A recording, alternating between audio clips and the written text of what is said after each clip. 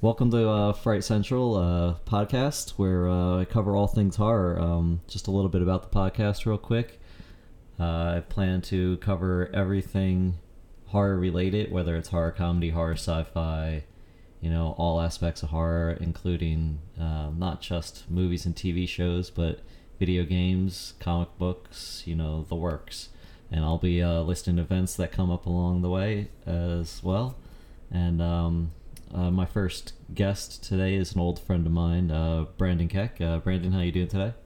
I'm doing great, buddy. Thanks for having me. Good. And give us a little background about yourself, I guess. I don't know. Some background about myself, like how about, we like about my life, and because some of that might not be fit for this cast. You mean my choice in movies? Yeah, horror, yeah. How'd you get into horror? I guess. Should I talk about my time in the mental hospital, or you know what I mean? Because that could be keyed in the horror. But no. My name's Brandon. Kevin's a longtime friend of mine. He asked me to do this cast with him because in the past we have spent copious amounts of time together watching all different kinds of film, not only horror, but horror seems to have been something that Kevin has more gravitated upon, and I enjoy it myself. And if I remember, you worked for Fangoria at one point, right? Yeah, when they start to do their TV thing after film school. It was just an intern job for the summer pretty much, but yeah, I mean, it was a lot of fun. I got to travel places and meet people. It was something that drawed you more into the horror genre. But I mean, we actually, worked at the video store together back in the day, and I think you and our good friend Miner you both introduced me to horror movies that I wouldn't have normally seen by myself. Because let's just say I didn't have a very great taste of movies back in that day, and it's definitely evolved over time. I still have my guilty pleasures. I would say vice versa. Yeah. There's certain films I would never have seen if it hadn't been for you. And in fact, just about all the films of 2018, I probably wouldn't have seen if it wasn't for you. Because I'm in a relationship with a sort of fierce dictator right now, and she. To some degree, hopefully she'll never hear this cast, but she determines. She's very particular about her taste of movies. Yeah, is that how you want to say? A particular set of skills, if you will, that involve that. Involve certain things that it's not like she controls what I watch, but she has a say. She doesn't want me to see certain things without her. Oh yeah. So you have to wait longer. But I do this all the time, and I lie to her constantly. So. She's definitely gonna hear this now. Yeah, I lied to her routinely. I don't plan to stop lying anytime soon. So I watch horror routinely, and I do it with or without her approval because I really just don't care. So well, speaking of the best of 2018, and obviously there have been some good ones and some bad ones. We can jump right into that right now. There's been some bad ones. Yep, that's correct. I do have a couple on my list that I wanted to that were kind of it's not necessarily a top 10 list I have. They're not in any particular order, but there were a few that probably wouldn't have quite made the top 10 list, but I thought were pretty interesting movies. There was one, I believe it was a French film called Revenge. And it was three wealthy men, they're all married. They do an annual hunting trip in the desert canyon, and the one guy is having this affair with this younger girl, and he goes out of town or whatever. It's or to town to pick up supplies or whatever for the trip, and leaves this girl alone with these two guys. And obviously bad things happen.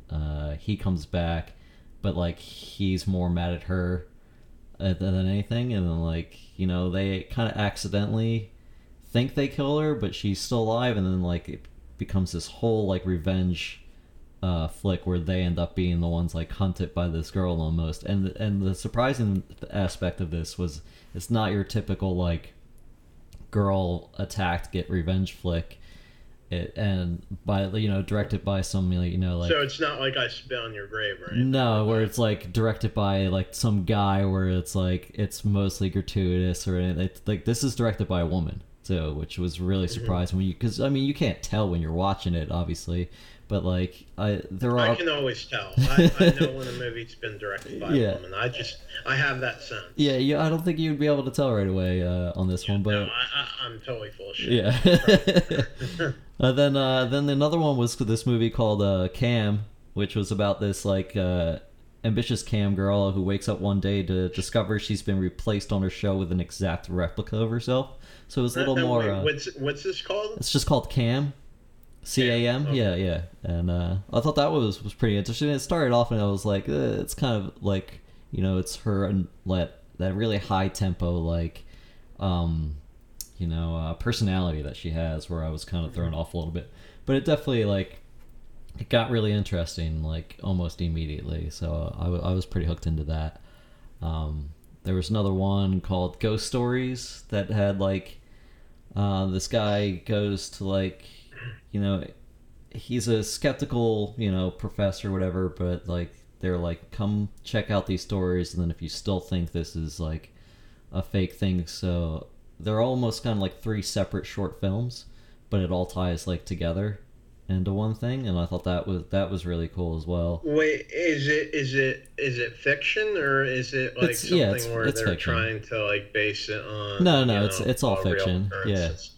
All right, thank God. Yeah. Because, I remember a friend of both mine and yours that used to watch that Ghost Story television show where those big muscle heads like went into like haunted houses and would like try to dare the ghost to fuck with them. And then they shake like stuff to make stuff up. Come and do it to me, like blah blah blah blah. I've had like a 6-pack of fucking steroids and muscle milk or whatever, and like I'm real tough, like come on ghost, come out, and nothing ever happened.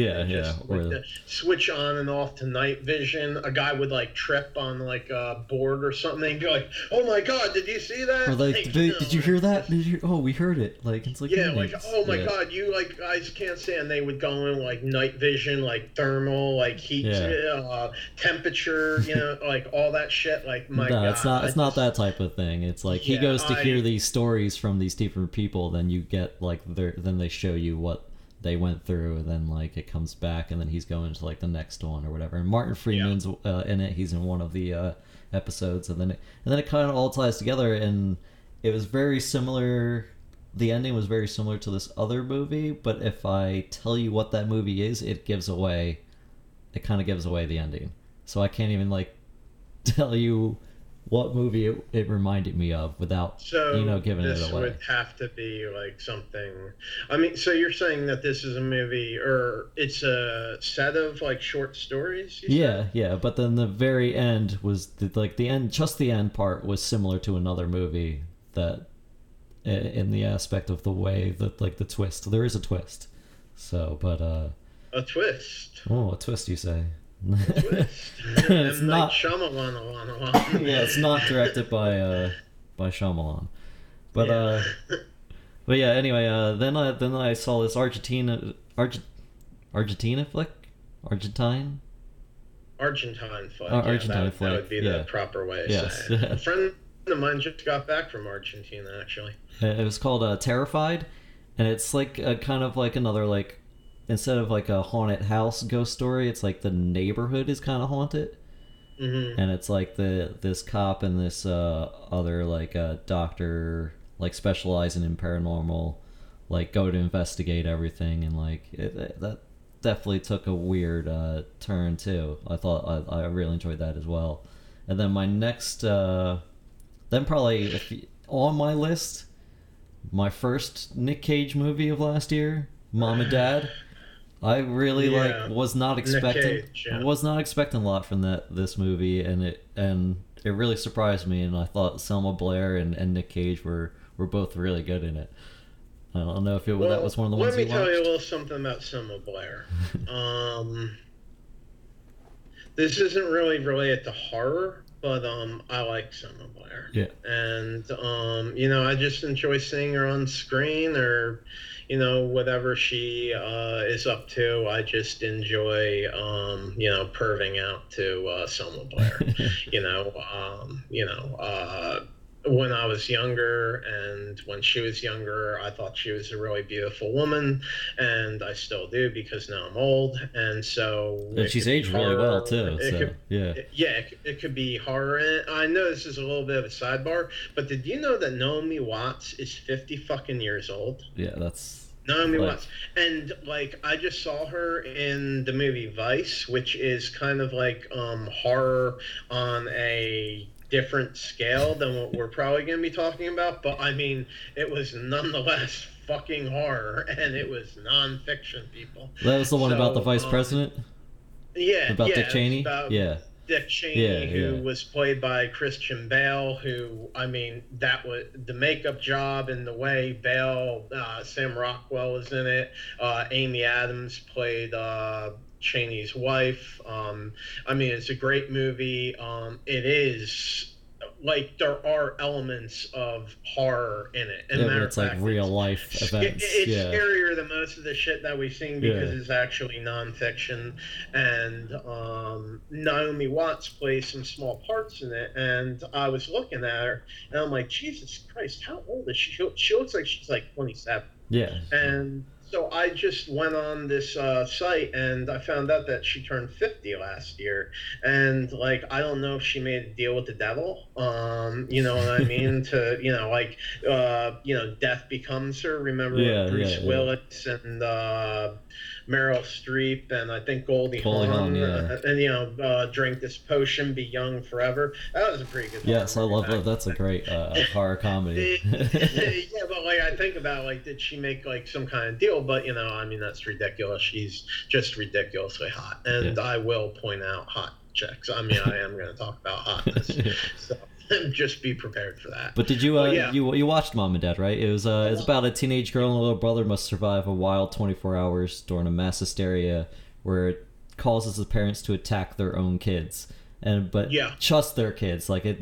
There's scenes where like you're like, oh no, like they're gonna get like attacked by like these other parents. The parents are just like looking at them nonchalantly, checking their mail, like waving to them, and like all of their children's blood all over them. But like it's done like in more of a comedy aspect and not like a straight up like these kids are being murdered type of like horrifying thing. Where there's definitely a lot of comedic moments to it. Oh yeah. I mean, well, it's listed as a comedy horror thriller, Yeah. and I read a comment where somebody said that it was like one of the best dark comedies that they've seen in recent years. I don't know if I would agree with that. Yeah, I don't But either.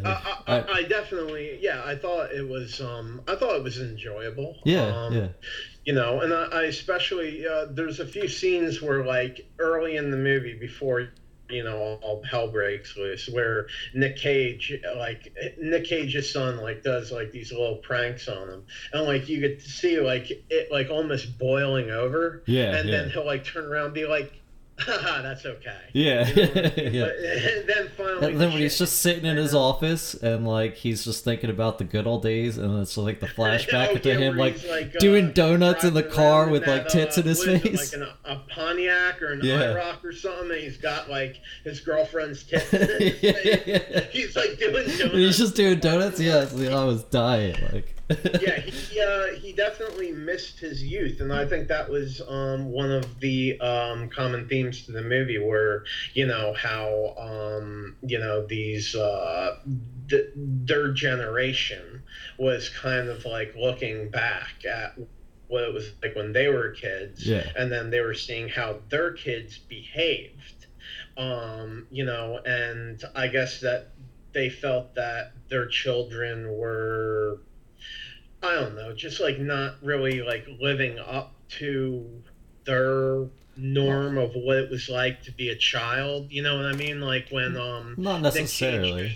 Nick Cage goes off on his daughter's boyfriend at one point, Oh and yeah. he's like, you little brats, like, when I was your age, this and that, and I was like, and now you have anal beads, you have this, you have that. It's shit I have to watch on the fucking computer, and you guys actually do it. Like, you know how lucky you little brats are, you know what I mean? So, like, Yeah.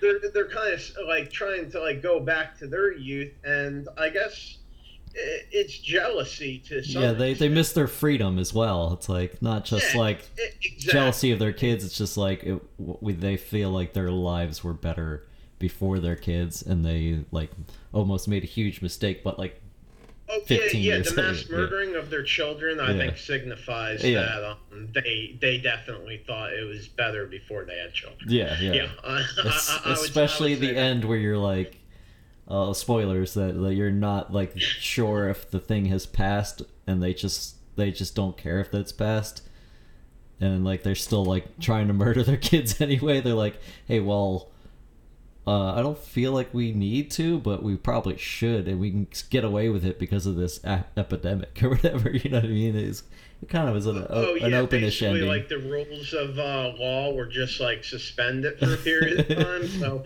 if we're gonna ever murder our children, Like now's the now's the time to time to go do do it because we can just blame it on this virus. You know what I mean? Like, so I thought that it. was interesting. But That was, if I'm not mistaken, I mean, I'm looking a little bit here. That was directed by the Brian Taylor, same person he that did. directed the Happy television series. Oh, did he? Um, I have that. I didn't check his television credits, but he did the. I'm just At least looking he did at least at one his Ghost Rider directorial movie, debut. and he did both Crank movies. You know the Jason Yeah, I Statham. see He that. did Yeah, Crank one Brian and two, Taylor. and you can definitely Um, see some of the elements of the comedy action from Crank in this. I believe, like, Yeah. uh, No, it shows that he it did definitely shows. Happy. He directed episode 2, 3. Well, it says he directed how many Directed a lot of it. That's episodes? a fantastic series, Hellboy by the 3 way. episodes. Yeah, it was pretty Happy cool. was really good. We'll get into our best TV shows from last year next week Yeah, it or next says he episode. But directed. He's got at least directorial credits for 7 episodes of Happy, and the only reason I really bring that up is because other than that, I really don't know much about what he's done, and that's yeah, been like sort of a common theme with a lot of a the lot of films last I've year's. seen Yeah, this year of horror. A lot of the directors are relatively new to directing. yeah. They maybe had Would you one or agree with two that? or none. Like I know Yeah, I have at least one on here that it's like he did nothing else. Like maybe some commercials or something. Like yeah. that's it. Uh, And it's not like they just like came onto the scene and produced like a mediocre project that they could build on later. Like these directors like actually produced something like really yeah, quality. yeah. And it And might be tough to for follow up for their second one, but it definitely they're on my radar now for like what are they doing next? I want to see. Like yeah, yeah, yeah, speaking yeah. of one of those people Definitely. that I completely oh sorry one of the people that only did one thing from last year was Julius Avery's Overlord. He had only done one other movie that I have no idea about. It's called Son of a Gun, apparently. Yeah, I don't know if you saw Overlord, but it's basically I did watch you did one. Overlord. But yeah, I didn't really look much more into it. I mean, I watched the movie, It felt like and it felt like it could be like a Wolfenstein live action movie almost. that is And exactly that is my exact opinion. I it couldn't agree more. Now, I wasn't a huge fan of the movie, um, but yeah, it definitely gave like a Wolfenstein like vibe. yeah, yeah. Like it was And way heavier on the war aspect of it than it was on the monsters and zombies, which I from the original trailer I thought it was going to be the other way around. But I really like the whole like first like 20 30 minutes is like like constant like war stuff, like them on the plane getting attacked and then them on the ground, and then like them having to sneak through the town and everything. And I thought that was really well done. I got Band of Brothers for that. I Yeah, don't yeah, need yeah, this surreal Nazi horror thing. I understand that the Thousand Year Reich needs Thousand Year Soldiers, which I believe the SS commander says in the movie when like they shoot that guy up with the serum, yeah, yeah, and they're like, "What the fuck was that?" And he's like, "The Thousand Year Reich yeah, needs Thousand Year Soldiers." yeah, you know but yeah, it was definitely, and I mean, even like the laboratory they did it, it was like it was sort of like a castle basement, right? yeah, yeah, yeah. I think it was. And Yeah, it was very gothic, yeah, and but again, that wasn't one of the films that I took particular interest in. I didn't really look too much into it. But yeah, I mean, I thought it was interesting. It just wasn't one of my favorites. yeah, yeah. I thought it was fun. I enjoyed it more than I thought I would. But then next on my list is Alex Garland's Annihilation, which is Now, we definitely a can little talk more about sci-fi. Yeah, you would know him from Ex Machina, probably one of my favorite movies from a few years ago. Yeah, I'm actually a little bit embarrassed to say that I did not see all of Ex Machina.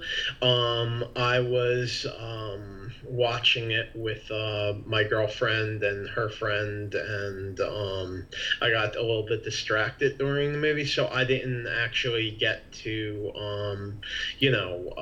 see the whole thing in completion. But I mean, I saw I saw the majority of the movie. It's definitely one you're gonna want to go back and watch fully. Oh yeah, like, with full attention to. But he also did. Well, my attention was drawn when I started seeing like these beautiful naked women, but then at the same time, like it wasn't. I don't know. The music was very tense, and like you kind of didn't know what the fuck was going on for a while, and you just saw these like naked women like laying around, and the guys like walking around perplexed, like what's this, what's that, I don't know, like yeah, it was very surreal, and I mean Annihilation definitely went off of that vibe. Yeah, I mean, You know what I mean? he also did. they're- He also wrote the book for Beach. The book. Oh yeah. No, I have Yeah. all that. He I did. had made notes of that. Yeah, he did 28 Days Later, Sunshine, and Carl Urban said he was the one that actually directed Dread. Yeah, yeah. I do remember reading that. Would I put down basically? I just for Annihilation, I put down the actors. We got Natalie Portman, Jennifer Jason Leigh, who just seems like she's never gonna stop. That's how I know I'm getting old. Like I remember at Fast Times at Ridgemont High, she's just still going strong. And Tessa Thompson as well from Thor, and she's gonna be the new Men in Black International as well. Did she also star in HBO's Westworld, or am I thinking of someone else? Maybe. I think that is Tessa Thompson, right? Yeah, she was in Creed. Was she like the head of the whole like operation? Like she was one of like season. Was she in season 1 or just season 2? I believe just season. I think she was in season 1. I'm not sure. She plays Charlotte Hale, but yes. Yeah. Yes. Yeah, she's one of the head honchos at the Westworld thing. That's right. Big time administrator. Yeah, I recognized her from this. I didn't really. It was just Natalie Portman, Jennifer Jason Leigh, and Tessa Thompson were really the only actors the big ones. Yeah, me too. Yeah.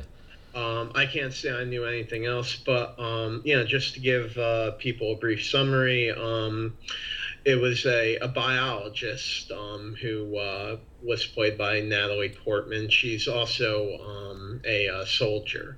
I believe she went through like military boot camp. But she's a biologist, and she signs up for a dangerous secret expedition into a mysterious zone where the laws of nature do not apply. Yeah.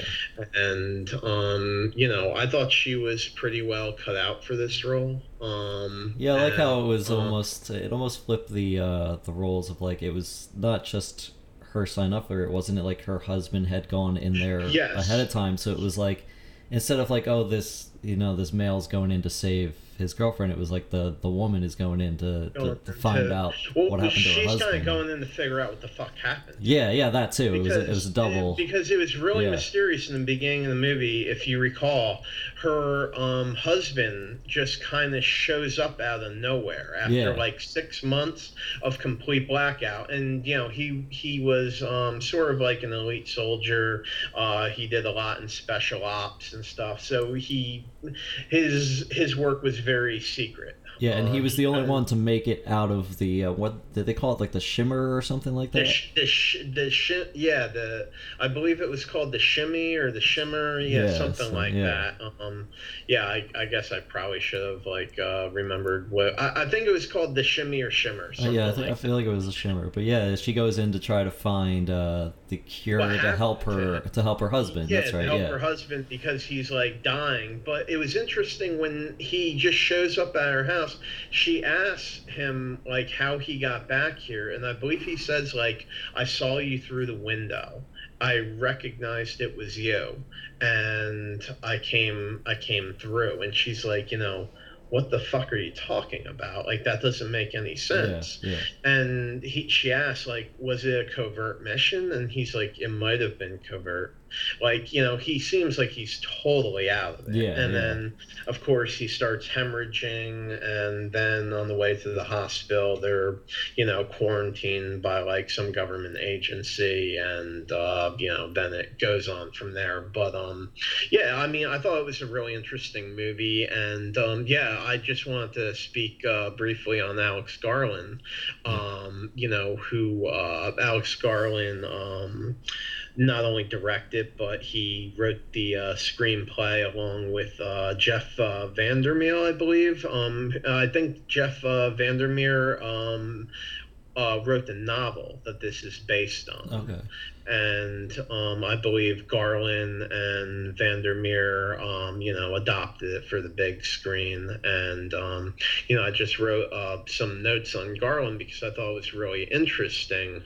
You know, as he's you know, a writer, director, and you know, he writes screenplays, but he also writes novels. Yeah, yeah. Like I And was saying he's here had, at the I beach. mean, Yeah, he's had significant success as a director, you know, with films like Annihilation and Ex Machina, like we had said. yeah, And he's got numerous writing yeah, credits for films like you said, 28 Days Later, which, you know, I said took the horror, zombie horror genre to a new level. yeah, yeah. I really think that that was, you know, unique, a very unique compared to other horror movies, or not horror, but zombie movies. Yeah, it was a different take on it where a lot of Yeah, people will be yeah. like, it's not technically zombies because they're not actually like, you know, the undead and they're not eating people. It's Yeah, more of but a they're, I virus. mean, they seem to be void of any emotion other than destroying people It's that are not mindless like they are. they're just trying You to know, get you on their level. Like they're trying to rage up your scene. They need to well, rage yeah, up they your were scene and get affected by. you to rage up Yeah, with them. Like they need you to be as pumped as they are. They look around and they go, "Hey, you're not that pumped. We need to yeah, get they're in there trying and to make." rage things up. They're trying to rage things up. They're trying to get you pumped to like, you know, rage it out. My point is that I don't believe that they really had their minds were not all there, Doc. No, no, not at all. Yeah. And they all, you know, it's not like, you know, they basically, you know, would see somebody, realize that they're not real rage filled like they are, and they would just attack them. Yeah. They didn't attack each other, even though they were all rage filled. But you know, they figure, all right, we're all very angry, Yeah. and you know, so we can hang out or whatever. Yeah, it seemed like when But they weren't there, they didn't see anybody. They were just kind of chilling and relaxing. They were like, "Well, we're all raging it. What else are we gonna do?" yeah, I'm not sure if they were relaxing as much as they were just basically Dying like, from starvation because they don't eat anything.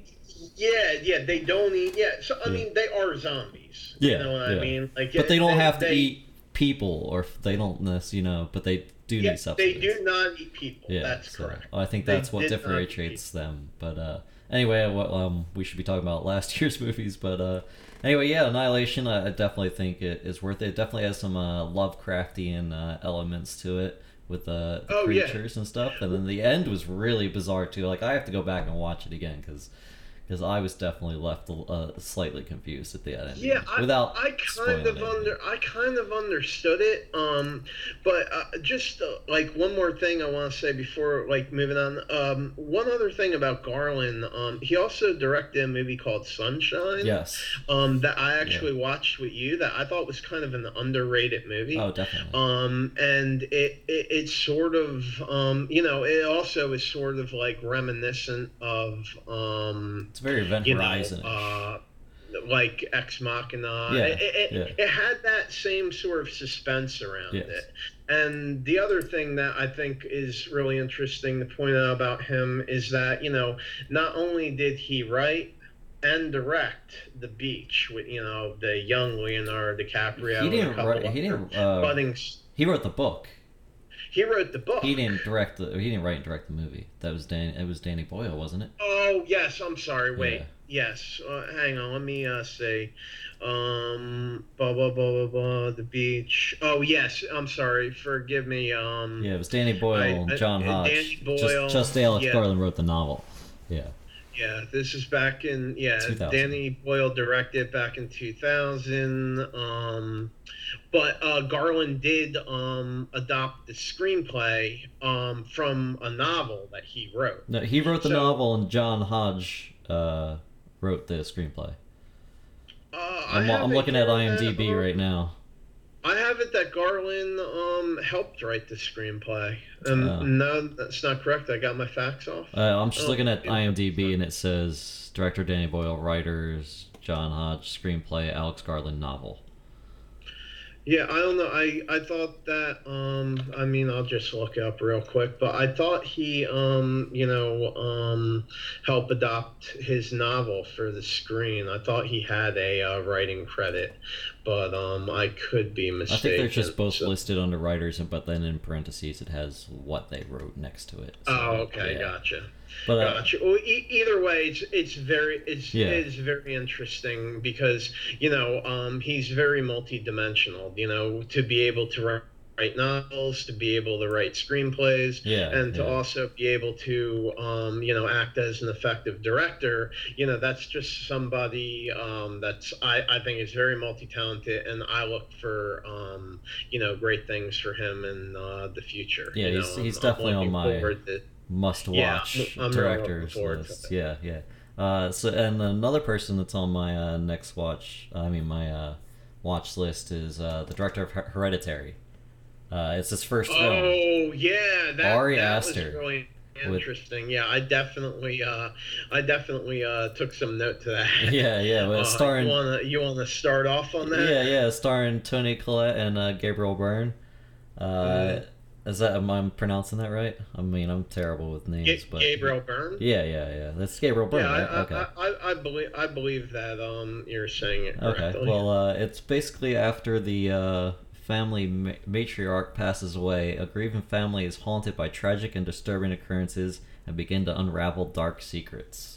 Yeah, there was definitely disturbing occurrences. Yeah. I'm with you there. Yeah, I feel like the Uh, trailer was a little misleading because it kind of like gives off this like, oh, it's gonna be a creepy kid movie vibe, and then I don't want to spoil the movie for anybody, but then something happens and it's Oh, by all not. means, spoil the creepy. movie. I mean, we're talking about the movie, so like, there's going to be spoilers. Okay, well, spoilers abound. The little kid who has, what does she have, like a chocolate or a peanut allergy or something like that, and like they're at a party.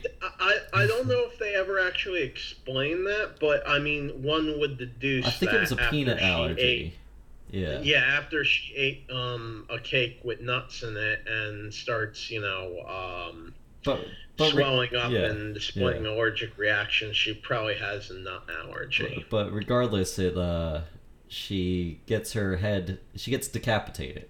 on a car ride, and that's like the first maybe 20 minutes of the film too, and then it like Yeah, well, and before it I cut. got into that, I was gonna talk a little. Well, I mean, go ahead, go ahead.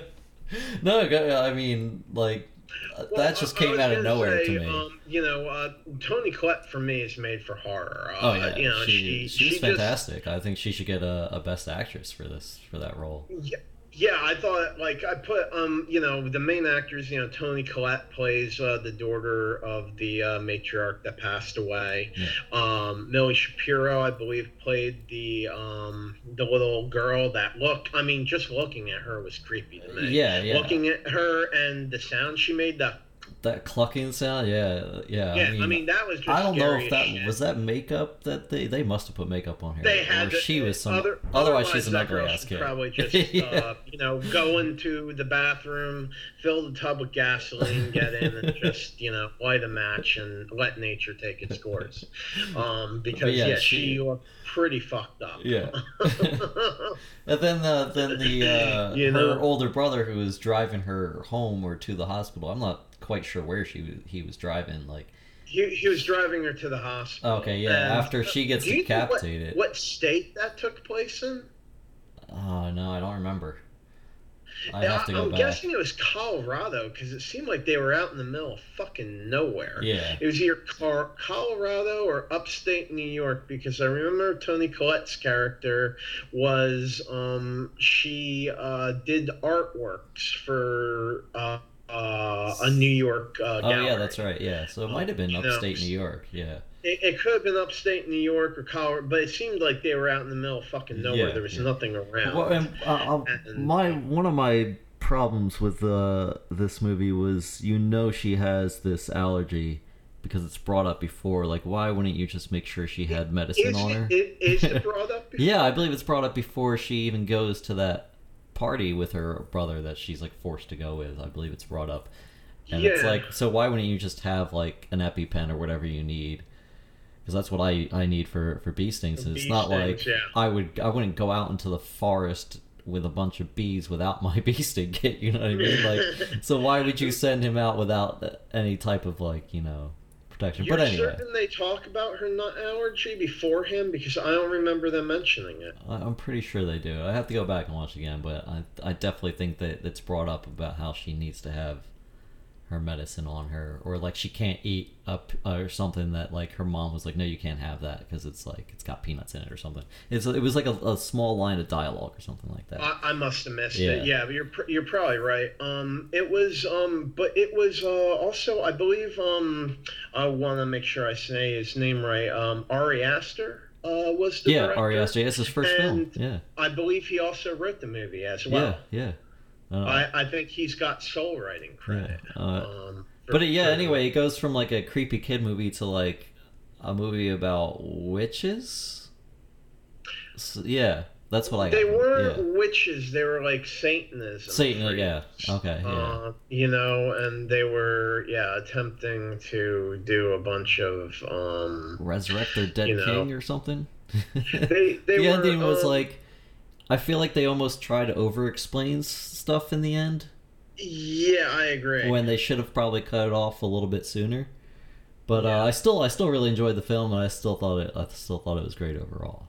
Well, Toni Collette's mother, who passed away, the matriarch, as you put it, she ends up being like this crazy Satanism. You could call her a witch, but she's more of like a conjurer of sorts. Okay. And apparently, like, she had like a huge cult following, which included what's her name, Ann Dowd, who It's like the support group, neighbor, friend. Yeah, it was a friend that Toni Collette, who plays the daughter of the matriarch that died. It was a friend she had never met, and her name's Ann Dowd, and she she stars in Hulu's The Handmaid's Tale. Okay. And that is something we could talk about at another time. But It's she still on my list to watch. I still haven't got around to watching that yet. yeah, she plays a new kind. That show is a new kind of horror, Yeah. and it scares the hell out of me. But just real quick before moving on, I just wanted to talk a little bit about the director. You know, this is another director that we really haven't heard much about. In fact, before Hereditary, if I have my notes right, the only films that he's directed were short films. So yeah, I have this first feature on my list. Full length project. Yeah. So, but with him, like you said, experience really does not matter. Because he directed a great film. I mean, the direction was top class. It had plenty of scares. And it didn't rely on a lot of jump scares either. Like, there were a few, but like there wasn't a lot. Like there were like some jumps, but I know what you mean. Some of them were just like background scares, almost like if you were just paying attention to like the foreground and the characters or whatever, you probably missed something standing in the background being real creepy. Yeah. Or up on the ceiling being real creepy. There was a lot of especially at the end. Yeah. Not give too much away, but at the end where the Peter, who's played by Alex Wolff, he like wakes up from bed after hearing something strange in the house, which just so happens to be his father burning to death alive. You can actually see Colette's character. She's like glued to the ceiling, and that bugged me the fuck out. And I was watching this on a projector with a large group of people, mainly compiled of women, and like it was just like screaming bloody hell, like, oh, this movie's fucking me up, this movie's fucking me up. And you know, I thought it was very effective. I thought it had a great script. I thought the direction was excellent. It gave me everything that I expect to see in the horror movie.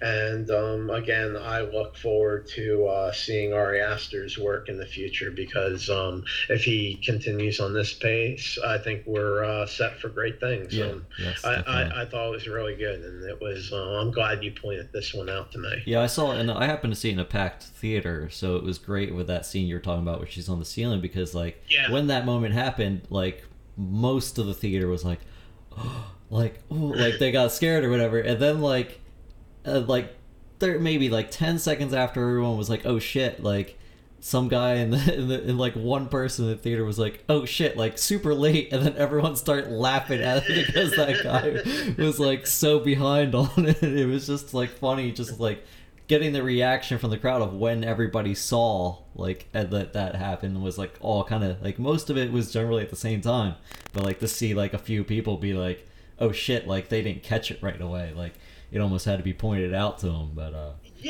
mean, she was like kind of silent there. Yeah, she wasn't like trying to attack. She was just like, I don't want to be seen. Like, I'm just creeping up here. I'll be up here. I'll be on the ceiling if you need me. I'll be chilling here.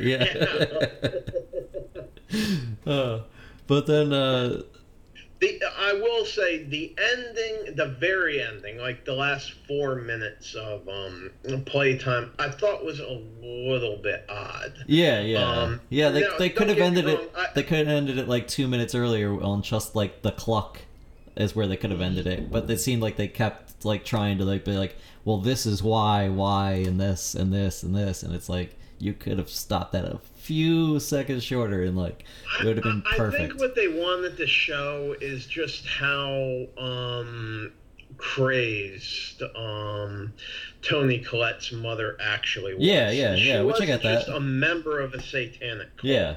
She was the leader of a satanic cult, the one they called Queen. And, that was really something. But yeah, to see like a bunch of like naked old people like out in the woods and then hanging out in the treehouse, like, explaining to this little girl that just got reincarnated into her brother, and apparently it's also one of the 8 kings of hell. Yeah. It's just like I think I could have done without all that, but and still got the point across. I realize the beginning and the end of movies are, generally the toughest, the film, Yeah, because, you want to wrap things up well. You want the audience to go home thinking, like, yeah, that was pretty fucking awesome. yeah, And I realize it's really difficult to do that. But, all in all, hey, it was a great movie. yeah, I yeah. thought the ending was a little bit, I don't know, But but all in all, I love the movie, and I would recommend anyone listening to this cast, or anyone that's looking to see a true horror movie. This was definitely a very pure movie for the genre. yeah. As we were talking, I had a segue into our next one, but then you said something else, and I have two segues. I can either go into A Quiet Place or Suspiria, depending on which one you want to talk about next. I want to talk about Quiet Place just because, like, I mean, I really like. I'm actually watching the 1977 version of Suspiria, which was directed by Master Dario Argento, one of my favorites. Yeah. But I did not I did not really take the proper notes that I would like to have taken on the new remake of Suspiria. But by all means, we can talk about it. I If mean, you'd maybe like. we'll just do like one day we'll do a comparison between the Argento and the new one. I think that'd be Yeah, no, that sounds good. It's just pretty that cool. Suspiria. I mean, they're both the '77 version, from what I've seen, and the new one. I mean, they are works of art. Yeah, and they're both You very know what I different mean? in Yeah. in style too. So I thought that was very interesting. But, That they didn't try to do like you, almost a shot-to-shot remake or whatever, or like he went and did something different. Although I thought it was a little long, could have been cut back a little bit, but I I did thought it think wasn't long enough. really. But yeah, so yeah, let's go into Quiet Place. Was probably like my number two if I really had to. It was between that and Hereditary were like my number two and three on my Huh. list. If I were to like actually rank them, but it was. Do you hear that? Oh, there's probably people outside my apartment. Uh, The voices you deduce as people outside your apartment. well, I couldn't tell if it was from You're, my end or your you end. no, That's I was all. gonna say your powers of observation know no bounds. Yes, thank you. Well, I'm pretty sure it's nobody in my apartment, so. One would hope. Yeah, I hope not. But yeah, Quiet Place, directed by John Krasinski, most famously known as Jim from The Office. Um, Never saw it. but yeah, I mean, it was Ricky Gervais did the British version, and then so who was it? Steve Carell did the American version, which actually became way more popular, and he plays The, like a goofy guy in The Office. But yeah, he's gone on and he's acted in other things. He's done some direction, but it was definitely interesting to see another comedy guy like Jordan Peele did, Get Out, and he was full comedy, did a fantastic horror film. Like, so to see another more known comedian guy do another horror flick, and this one was a post-apocalyptic world where families forced to live in silence while hiding from monsters with ultra sensitive hearing, and it could have almost been a completely silent film, and I thought that would have been fantastic as well. But like the moments where they have the audio of like them talking, it like makes perfect sense. And I loved the creatures were fantastic, and the way they like have to like get around everything when they're like playing a board game. They're like playing with little like with crocheted die or whatever, and like on like yeah, they carpet and actually had everything. the sand, Yeah, like and the where they sand. walked. Yeah, yeah, Yeah, to make it more silent. So their pathways they would like just lace with sand to yeah. make And everything. they'd have to I walk mean, the barefoot. creatures obviously could hear at a very low decibel level.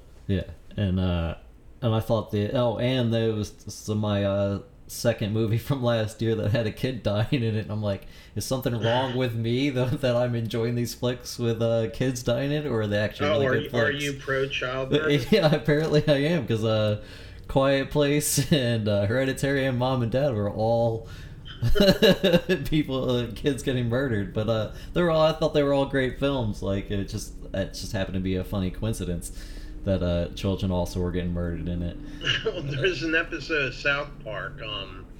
I can't remember which one it was, but there was something. Oh, it was one with George Lucas and Steven Spielberg in it, and they're going after Spielberg and Lucas for going Indiana back Jones and re-editing and, their work. And that don't know one. where Yeah. this came from, but like somehow child murder was mentioned. And Lucas and Spielberg were like, first thing we'd like to say, we are against child murder. And the guys from South Park, for some reason, got labeled as, people that were in support of child murder. Yeah. And, that was just funny to me. And that's really all I have to say about that.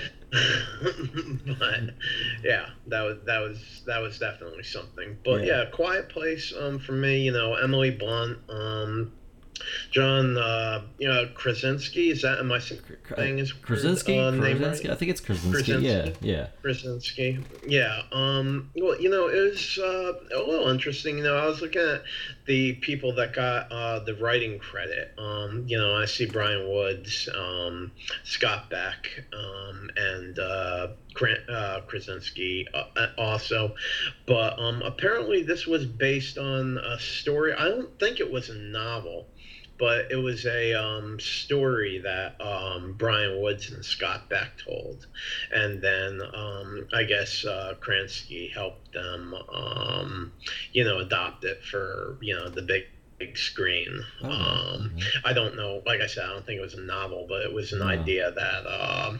yeah, because I've read interviews where John Krasinski talks about, like, you don't see it in the film, but he has background for where the creatures had come from and everything. And, really? And reasoning why, like, they can't just be, like, shot up and killed with, like, regular bullets or whatever. See, that's what I liked about it. I like not knowing. Yeah. But I like the fact that he came up with these backgrounds for something that you never see in the film, but it's subtle that it helps flesh out a character instead of just being like, here's a monster, like, I don't really care about where it's from, it's in the movie, you know what I mean? Like, he knows, so it helps with the direction and everything. One of my favorite scenes in that, I mean, first of all, I don't know why they're getting pregnant in that made absolutely no I feel like sense if they had changed if she had gotten pregnant before the invasion happened, that would have made sense. Yeah.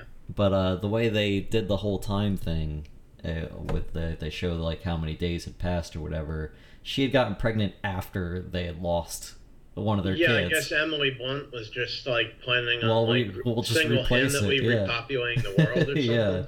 But when she's pregnant and the creature comes in and she's like in the tub, like, her water is broken and she's like about to give birth and like the creature's hunting her in the house and like she's by herself because like her husband's out like with their kids, like being attacked by a different fucking creature at the same time. Almost like I thought that scene was really, really fucking fantastic.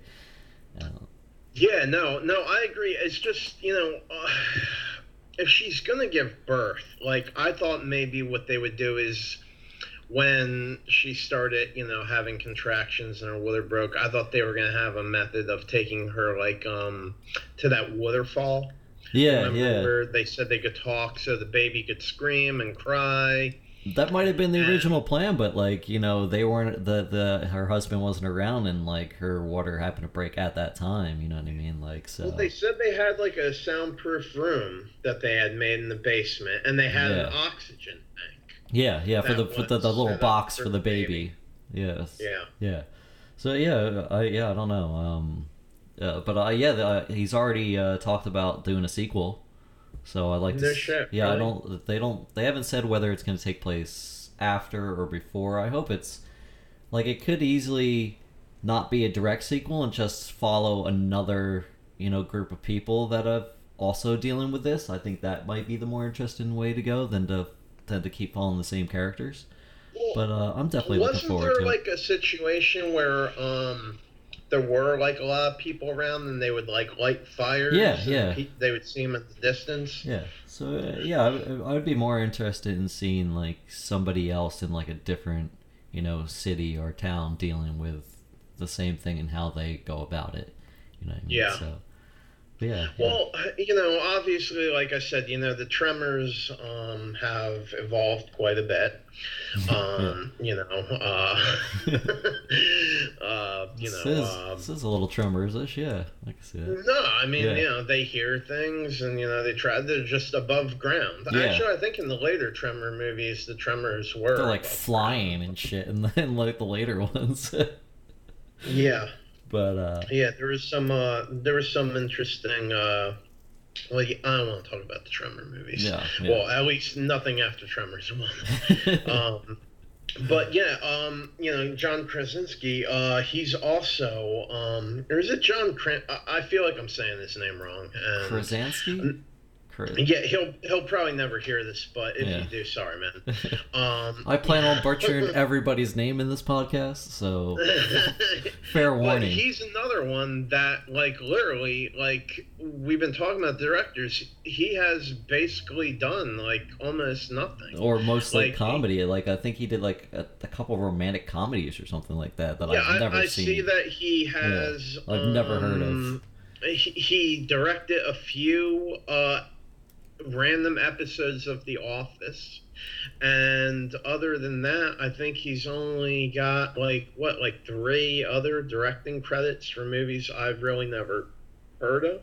Yeah. So, he's pretty much also a virgin, and Yeah. that's really interesting to me. But I agree exactly with what you said about it being a completely silent movie, and I don't think that this would be conducive to American audiences who like sound and action, Yeah, blah, yeah, blah, blah, yeah. blah. But I think it would be really interesting to see how it played out if it was completely silent. Yeah, yeah. There was there were no words used at all. It definitely feels like it for like what the first, I would say 30 minutes maybe. Like you don't get like any dialogue. Yeah, no, Because and I thought that was cool. and I I would thought have it just was liked like to see that go like throughout the whole yeah, movie. seeing it I in just would have theaters. liked to see how that played. Yeah, seeing that in theaters is really because when you watch like a horror movie or something in theaters, a lot of times the whole beginning like you still hear people like eating their popcorn or whatever, but like in Quiet Place it was so quiet in there, like nobody wanted to like eat anything. They were like they even sip Really, their drink. people, They're just like into it. You know what I mean? Like because it was like dead silence until like that kid gets fucking ripped because he's an idiot. Yeah, so people wouldn't be like eating the cup noodles I'm eating now. Like it was like just dead. It was just dead slurping fun. away. Yeah. Yeah, you gotta do that. It's gotta be that way sometimes, I guess. But yeah, like I said, I just would have been eager to see how that played out Yeah. because I thought it might have added a little bit of suspense to an already ridiculously suspense-filled Yeah. film. And yeah, I thought that would have been cool. But yeah, all in all, I liked it. I would say this: there's one thing I have to say in conclusion that was a little bit silly is that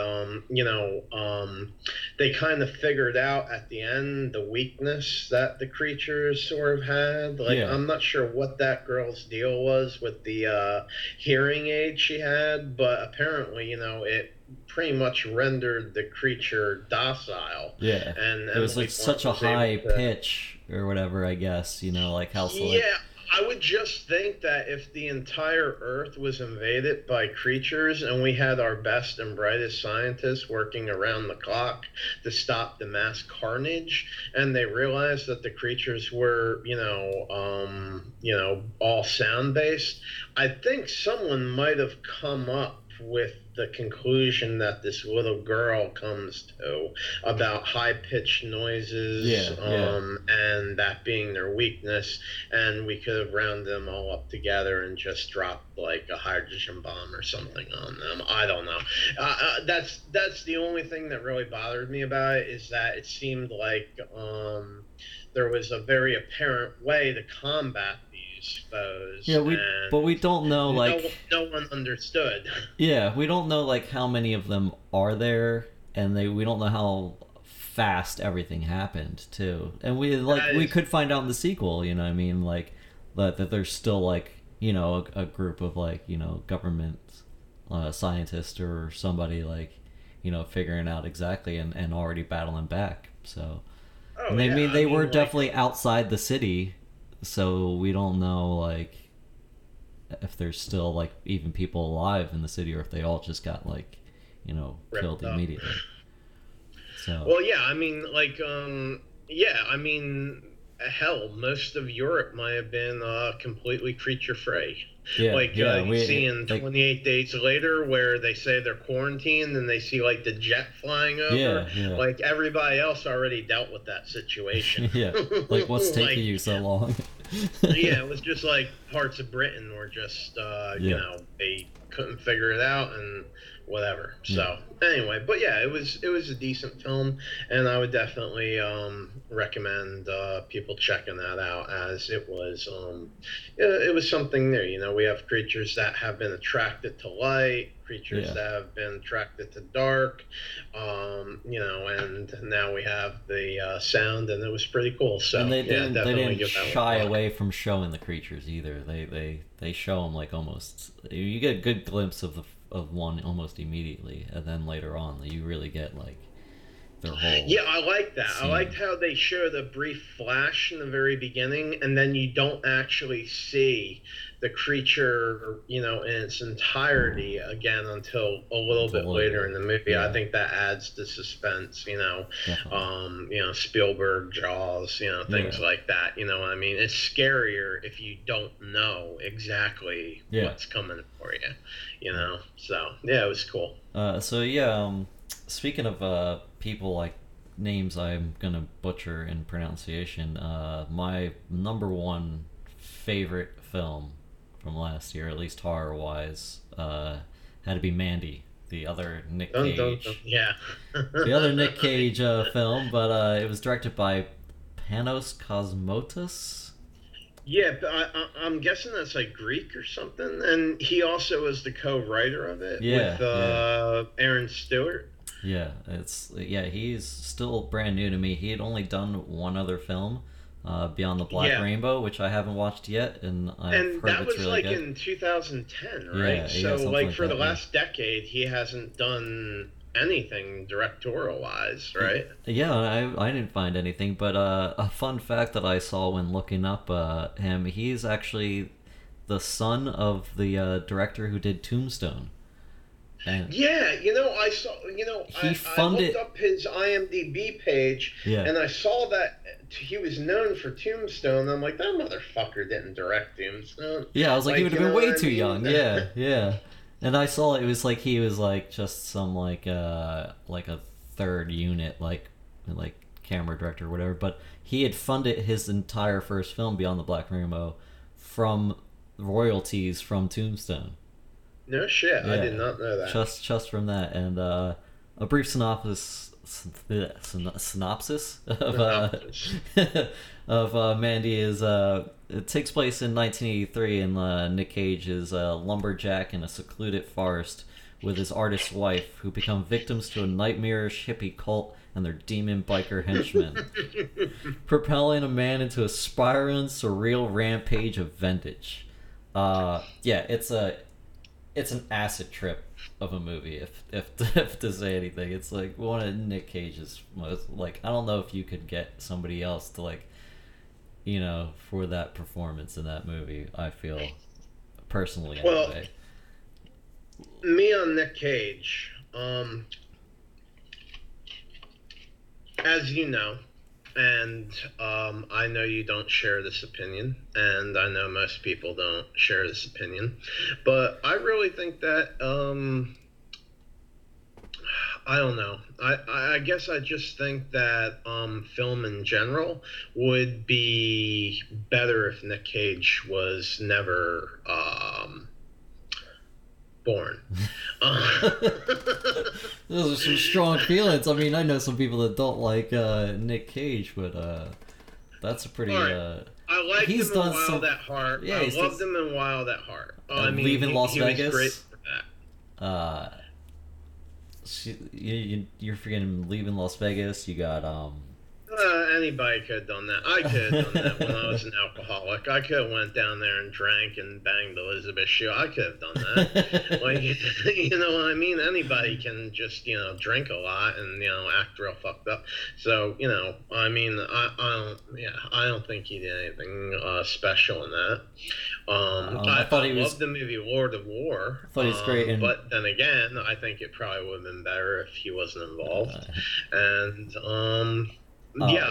Matchstick Men, bringing out the dead. Anybody could have done that. How about Raising Arizona?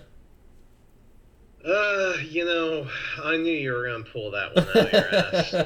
And yeah, I did like Raising Arizona, and that was Coen Brothers, correct? Yes, one of the Coen Brothers early. Yeah, I mean, he God damn it, yeah, he was good in that. But for the most part, I think Nick Cage has ruined a lot more than he has contributed. Because he'll just do anything. It's not necessarily his fault. People cast him. It's not like Nick Cage goes and walks up when they decide to do The Rock featuring Sean Connery, and he was just like, "Hey, I'm Nick Cage. I'm going to be in this movie." Yeah. There's a cast. There's a casting agent. There's things put into place. He'll have to read for a part or whatever. Somebody cast him. But then it also comes down. It also comes down to the director to get the best out of him. Sometimes they just give him the script and they're just like, they let him, the bees. You know what I mean? Like, they let him fucking, go on about it, and it's like, you need to, because there are a few really good Nick Cage performances, and it's when the director is like, you can get the best of him. Like, that's the scene in Mandy, just when he's in the bathroom going through that range of emotions, where he finds that bottle, and he's just, drinking the bottle, and he's going through, he just lost, the love of his life, and he's come lost. to the... I mean, she was burned alive. Yes, spoilers. Yeah. I mean, he a little more than lost her. But it's just that. That was all one shot to him go through fucking anger, rage, loss, and then coming to the realization that he's I'm going to get these fuckers. I've settled it. And then I thought that was just a really fantastic scene. So you're saying his progression through the multiple stages of grief was astounding. Yeah. To be able to go through that range of emotions just in that short amount of time, I thought was fantastic. And it was very subtle stuff in that movie. He was when he refuses that beer in the beginning. When he goes back to get his hunting stuff from his war buddy, it's all they showed... His war buddy, Tony Mack, right? Bill Duke, yes. Yeah, Bill Duke. I'm yes. Mac Predator. Predator, yeah. Which is a huge surprise to me. I didn't know he was in it at all. And then I'm like, oh shit, Bill Duke's in this. That's fantastic. Yeah. But subtle stuff where all they open it with is him... he's a lumberjack and they're somewhere in a secluded forest or whatever, and the subtle stuff that he gave up hunting and stuff with his buddy, and he obviously had given up drinking, but he obviously had a bottle, an emergency bottle of some type of clear liquid anyway, but so he was an alcoholic. Yeah, that's what I got. I'm not necessarily an alcoholic, but he definitely had given up drinking for his girl. It seemed because his lumberjack buddy had offered him a beer on the helicopter, and he kind of refused it. Right? And he had even mentioned he was we should move. He clearly didn't like living out there, and she was like, "Where are we gonna move to? I love it here. It's so much inspiration for my art and all that." And Yeah. but yeah, Did they mention where that was exactly? no, I think it was just like I want to say it was like deep in like the Canadian woods or something like that, or some place fucking Oh, secluded. it's in Canada? I'm not really sure. I'd have to go back. I don't think they ever really mentioned it. It just says a secluded forest with his Yeah, artist well, wife. I'm Yeah. trying to think where logging is like very popular, and I think places like northwestern Arizona, Washington State, Oregon. Well, There's I mean, it doesn't really matter. I definitely a think lot of actually mountain them not ranges. saying where it Yeah, was yeah, like added to it. yes, definitely. You know, Um, but yeah, so but basically his wife comes in contact with like this hippie cult leader guy who yeah, the Children of the New Dawn, I yeah, believe they were yes, called, yes, right? yeah, I believe so. He takes an infatuation with her, and then like, dude, it's like, I feel like the only person in that movie that wasn't on acid was Bill Duke. Like everyone at some point is on acid, and like the their henchmen, biker guys, I guess they like had the guy, one of their the hippie cult leader guys, I guess they know like a He was, yeah, the chemist that LSD made the maker. acid. Yeah, he makes acid, and they got tired of these biker guys, who made a special batch to give them, and like now they've like completely lost their mind, and like and they kind of remind me of the Cenobites, with Yeah, their outfits and yeah, everything. Yeah, agreed.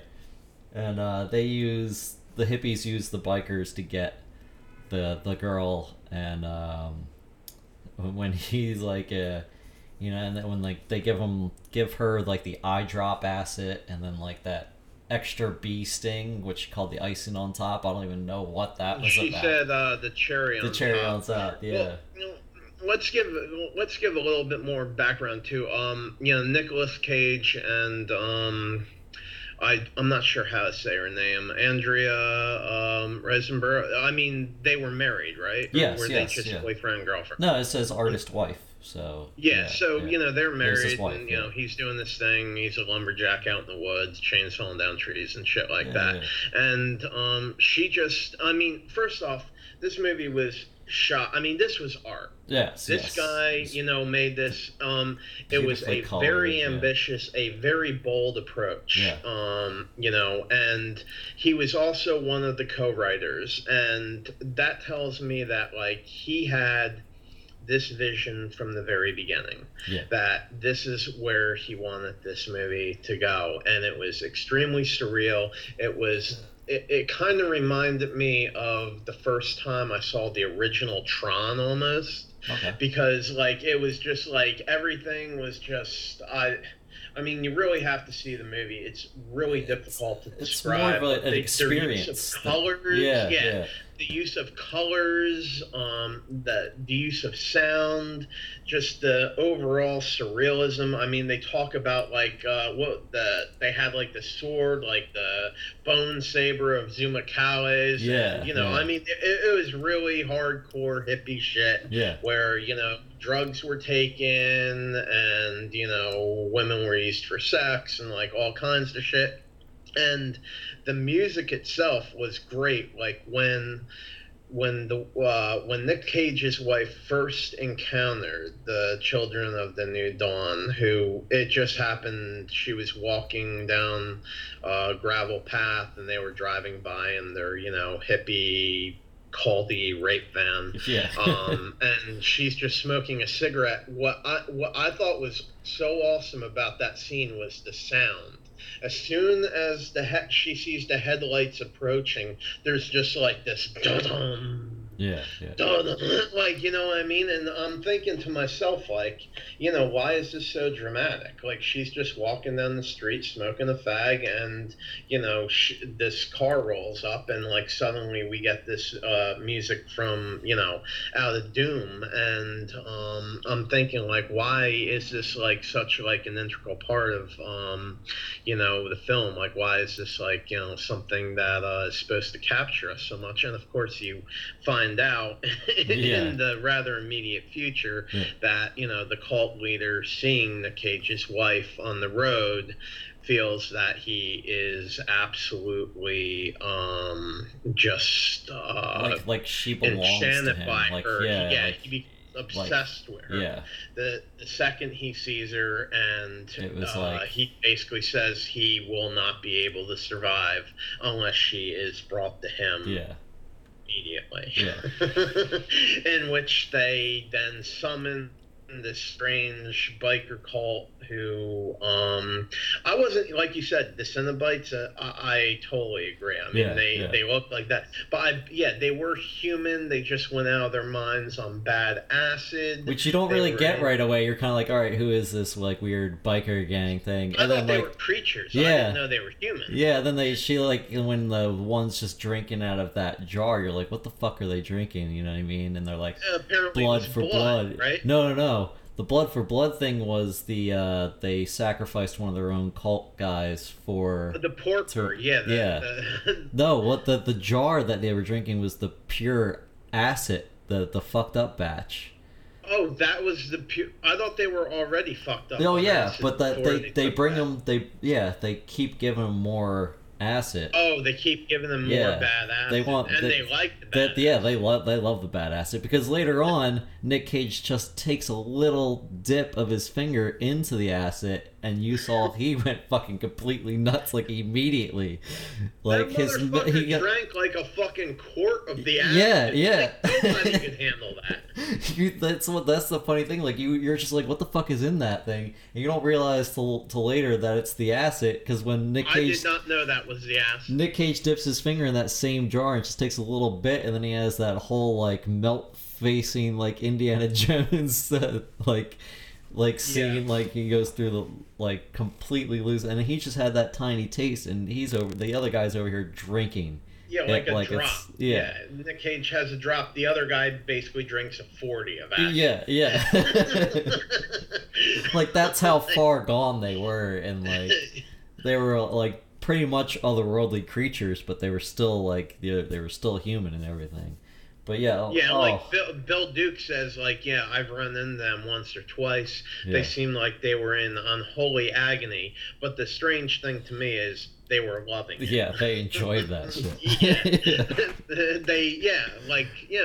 And like the Cenobites, they enjoy the pain. Yeah, like, you know what I mean? Like, we have an eternity to, feast on your flesh. Your suffering will be legendary even in hell. Yes. That's where they were going. But I mean, like I said, this guy who is basically, again, like a bone virgin director, comes out and, not only directs this extremely surreal work of art, but he also wrote it, which tells me that right off the bat he had an idea of what he wanted to produce, and it was something very special. Now, I would have liked to see Nick Cage omitted from the movie and to have a real actor in there, but we don't always get what we want. I thought he was perfect. I really enjoyed it. Different stroke through different folks, and Nick Cage, I mean, he wasn't terrible in the movie. It's just, I have a bias against Nick Cage. I mean, who else is going to make that great acid trip face? Especially at the end. The trip face? The only other person I could think is maybe Willem Dafoe. Johnny Depp. Yeah, John, I don't know. Benicio del Toro. I mean, they both made great acid faces in Fear and Loathing in Las Vegas. Viggo Mortensen. Christ Almighty! Like,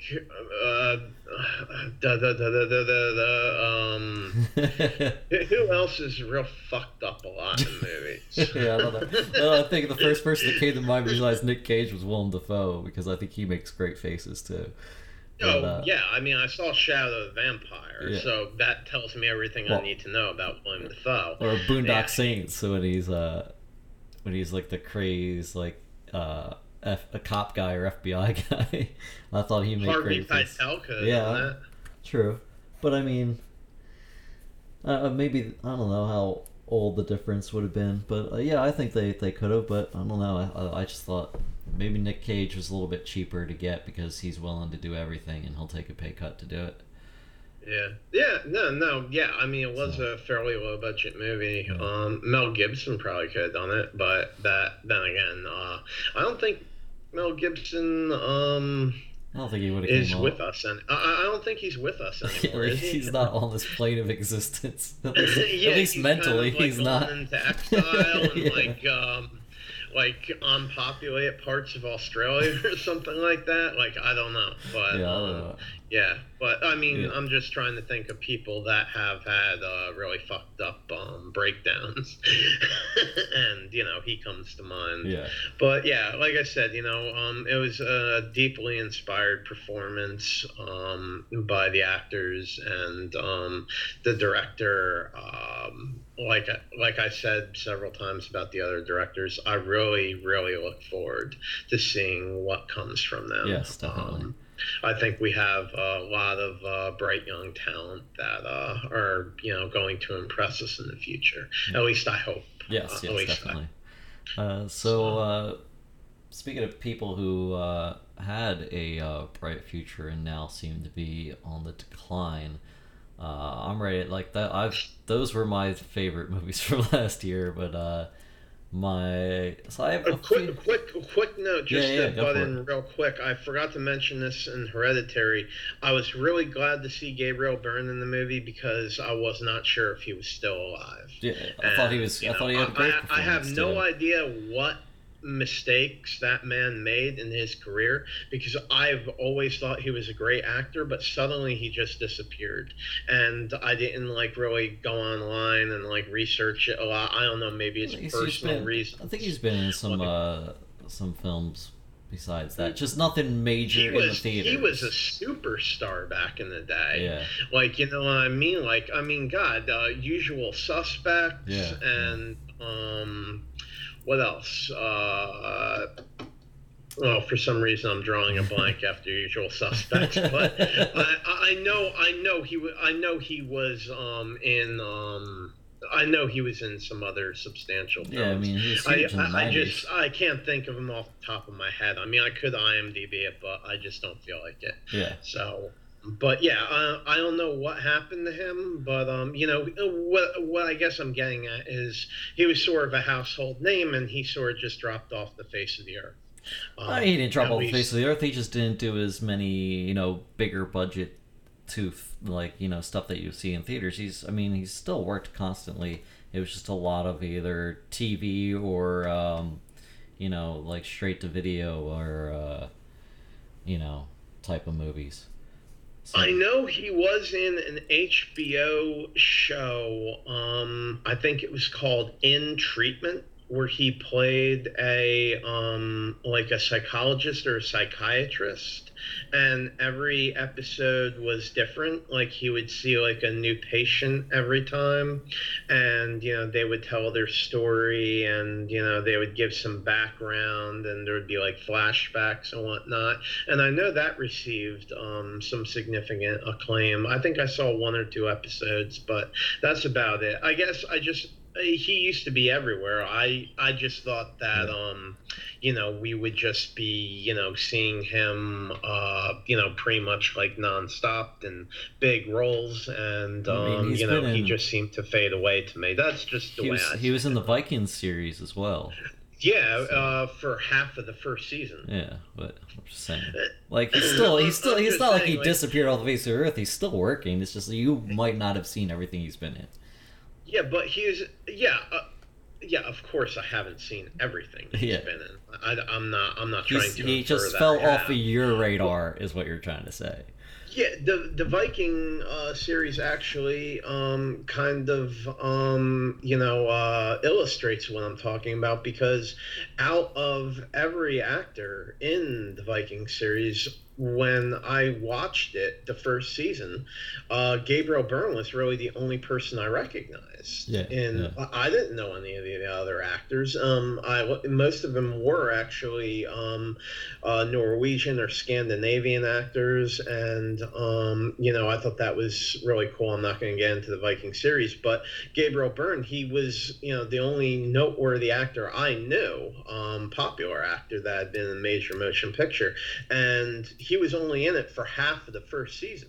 Yeah. So what I'm saying is that sort of puts a spotlight on what I was trying to convey, is that he just, I don't know, his career seemed to hit something of a standstill, and I don't know why, but that's just my opinion. So Again, you anyway. probably should look at his IMDb. His career didn't stop at all. Like, he's still been in a ton of stuff. All right. So Well, he's been in he movies fell off that of your radar. I'm just not Yeah. familiar. Yeah, that I don't Yeah. watch. Okay, Yeah. so I'm totally ignorant here. He has been a incredibly prolific actor that will go down as one of the best of all time.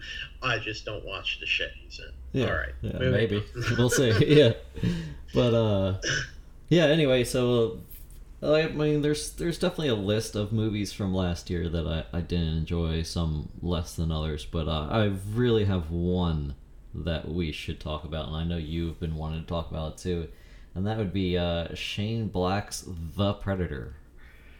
It was I don't even know where to begin That's on pretty this much film. going to be the wrap up. On, do you want to? Is there anything else you want to discuss first? No, that's You it. want We to talk Halloween, or do you want to uh, just get into Predator? And because I got some things to say about that. Yeah, obviously, I think that just about every sci-fi fan on Earth has some things to yeah. say about that. I mean, I enjoyed Halloween, but I don't think it makes my my top 10 lists.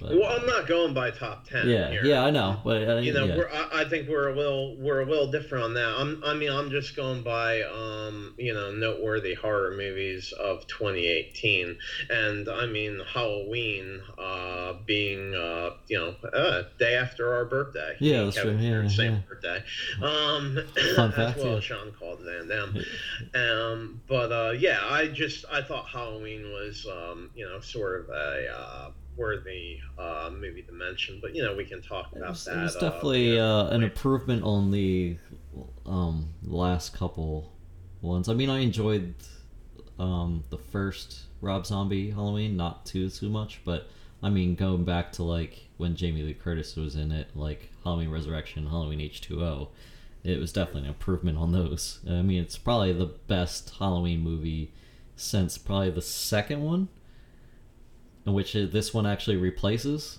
So I believe, and I could be mistaken, but I think the first and second Halloween movies were actually filmed at the same time. yeah, yeah, But but because of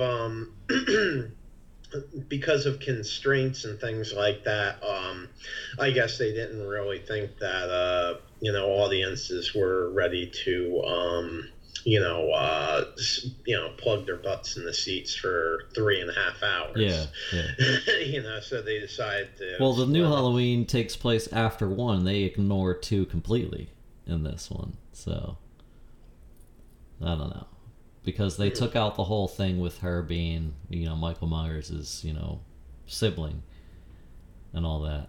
But yeah, I mean, I don't have that much to talk about Halloween really. I thought it was. Well, I don't know if you I'll do. just go through it, briefly. I mean, Yeah. I don't really think we need to say much about the summary. Most people know what it's about.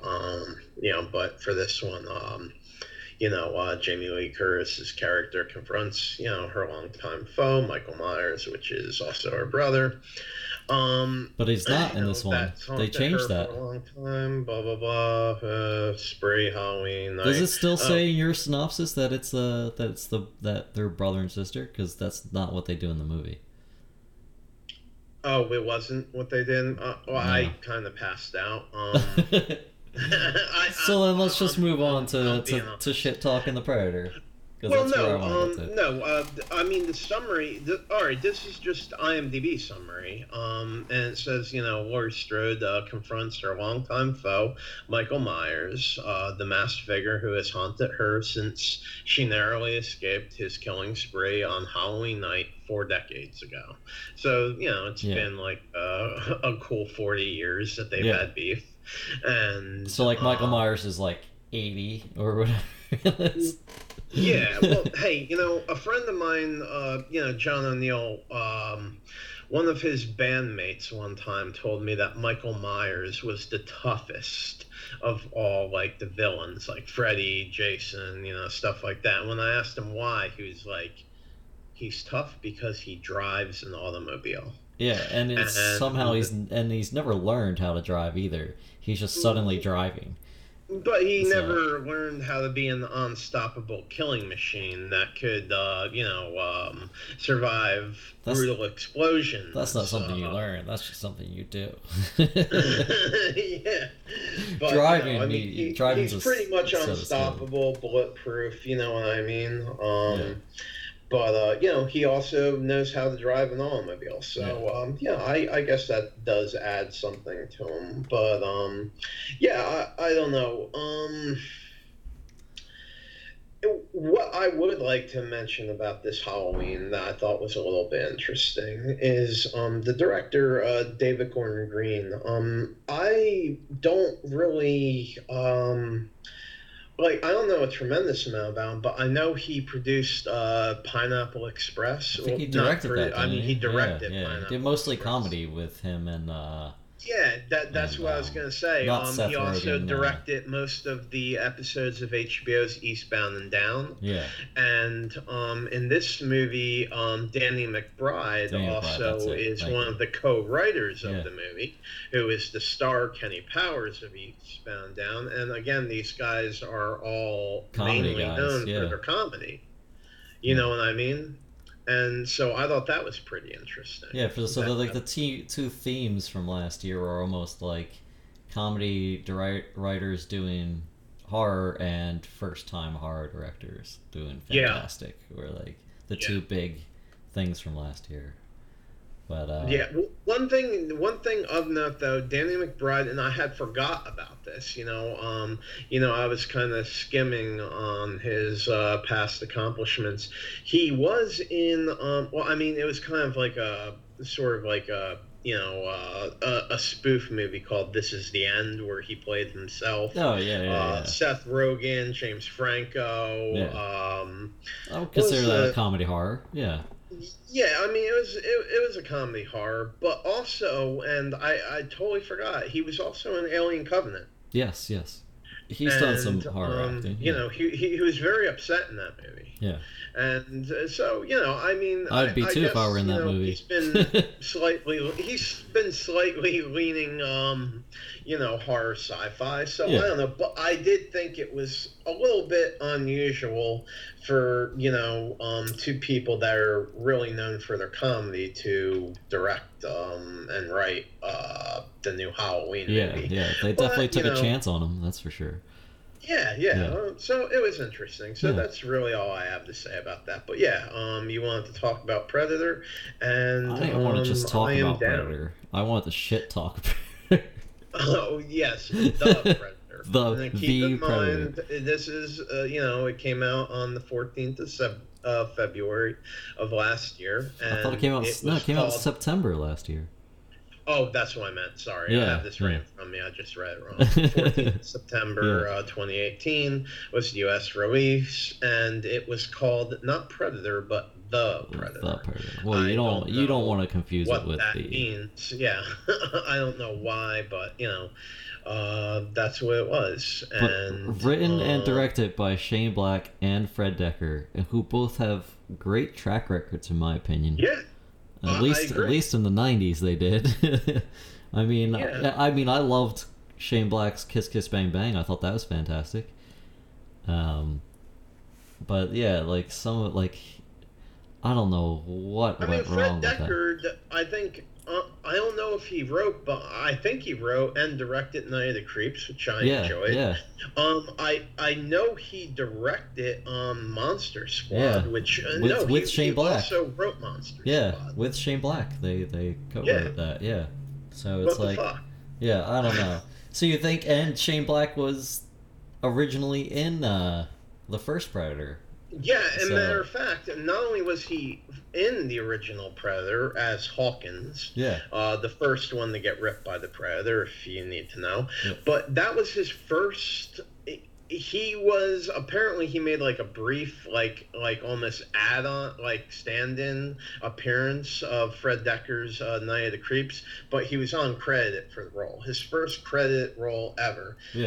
Shane Black was as Hawkins in the original Predator movie. So you would think if anything, if you're going to remake a movie that happens to be the first movie you've ever acted in, you would probably want to hold it to a high standard and do it some justice. Like, it's not something that you would just be like, hey, you know what, I'm gonna make I think I'll remake The Predator. Like, it's something that it you feels would like it's almost a remake and not a about. sequel, because it's technically a sequel, but it feels like it's almost Well, a they remake. just call it The Predator, Yeah. and then there was Predator 1987, and then I don't know, 1991, 1992 they had Predator 2. And Then I believe it was Alien vs Predator, and then it was Alien vs Predator 2 Requiem. Yep, You that's might correct. correct That's me correct, if I'm yep. wrong.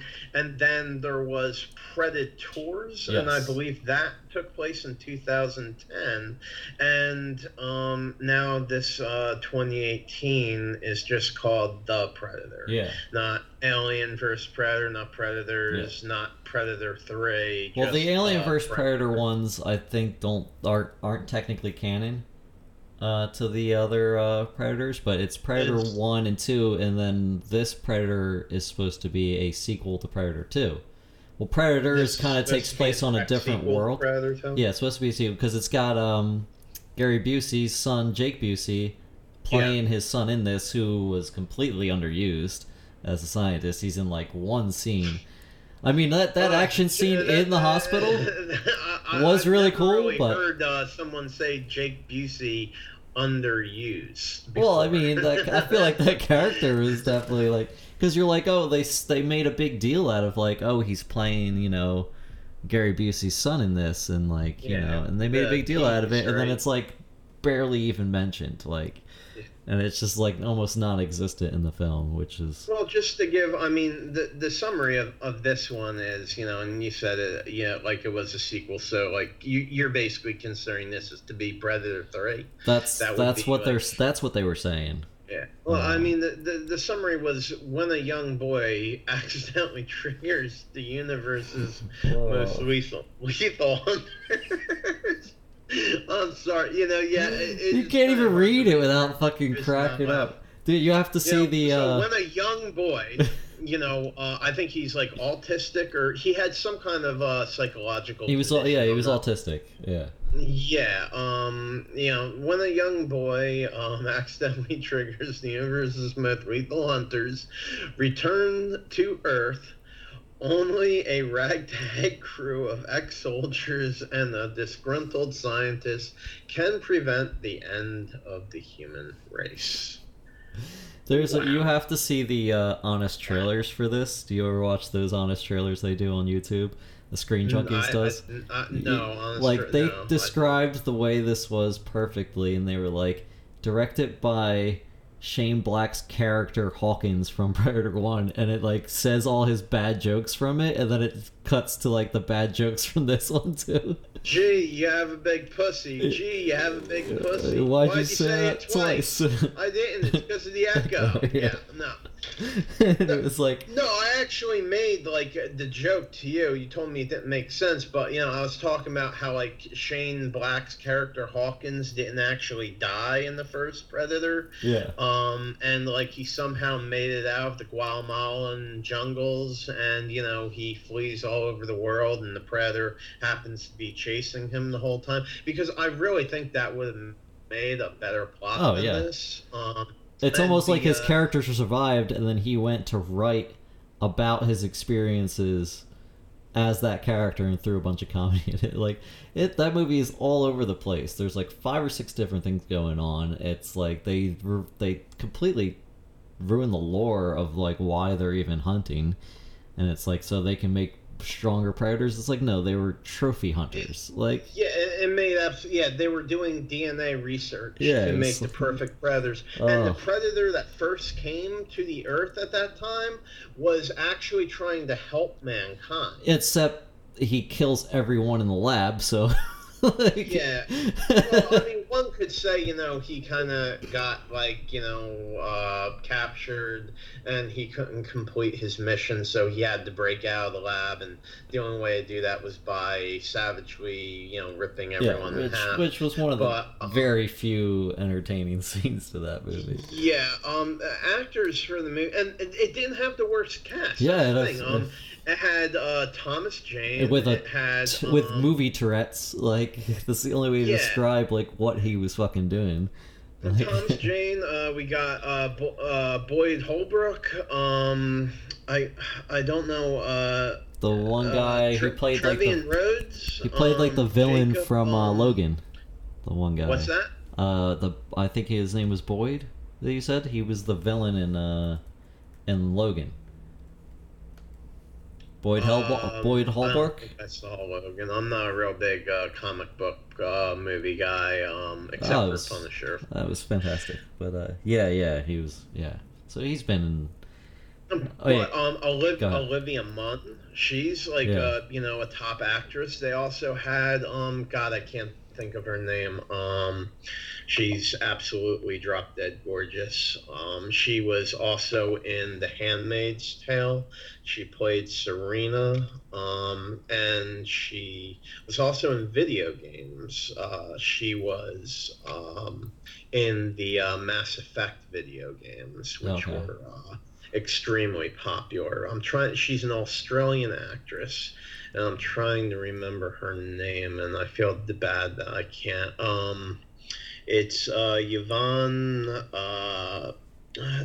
God, I'm terrible with pronunciation, Yeah. but Yvonne Stravinsky. Yvonne Stravinsky. Sure. I think that's right. I'm not Yeah. sure, but she's been in several noteworthy films, and came into a league of her own in the Handmaid's Tale.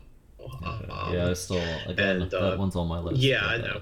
We've talked about how you haven't watched it. You need Yeah. to get on that. I But know. but yeah, my point is that this did have a good cast. And Keegan Michael And- Key was in it as well. Yeah, Jordan Peele's yeah, like- absolutely. So But it was just, Jesus Christ, I don't even.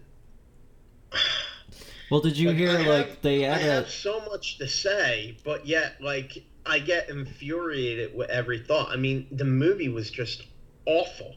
It Yeah. made no sense. It followed none of the rules that the other Predator movies had. it Like was you just said, like a new. they are hunters. They're Yeah. sport hunters. Yes. The only cool thing that this movie came out with was when they said they call it the Predator, and Olivia Munn's character's trying to say, well, predators, they kill to survive. Yeah, These are more hunters. That's their natural, that's the natural order of things. Predators kill to survive. And she's like, this creature, what you're describing about its behavior, is more like a sport hunter. He's someone that does it because he likes it, and he only selects a certain type of individual to hunt that he thinks might be challenging to him. So he's But a they were thrill like, seeker. yeah. He's a hunter. Yeah, and they were like, oh, the Predator name was cooler, so we went with that. Yeah, that was like the highlight of the entire movie. Yeah. That, and I swear to God, when Olivia Munn is going through the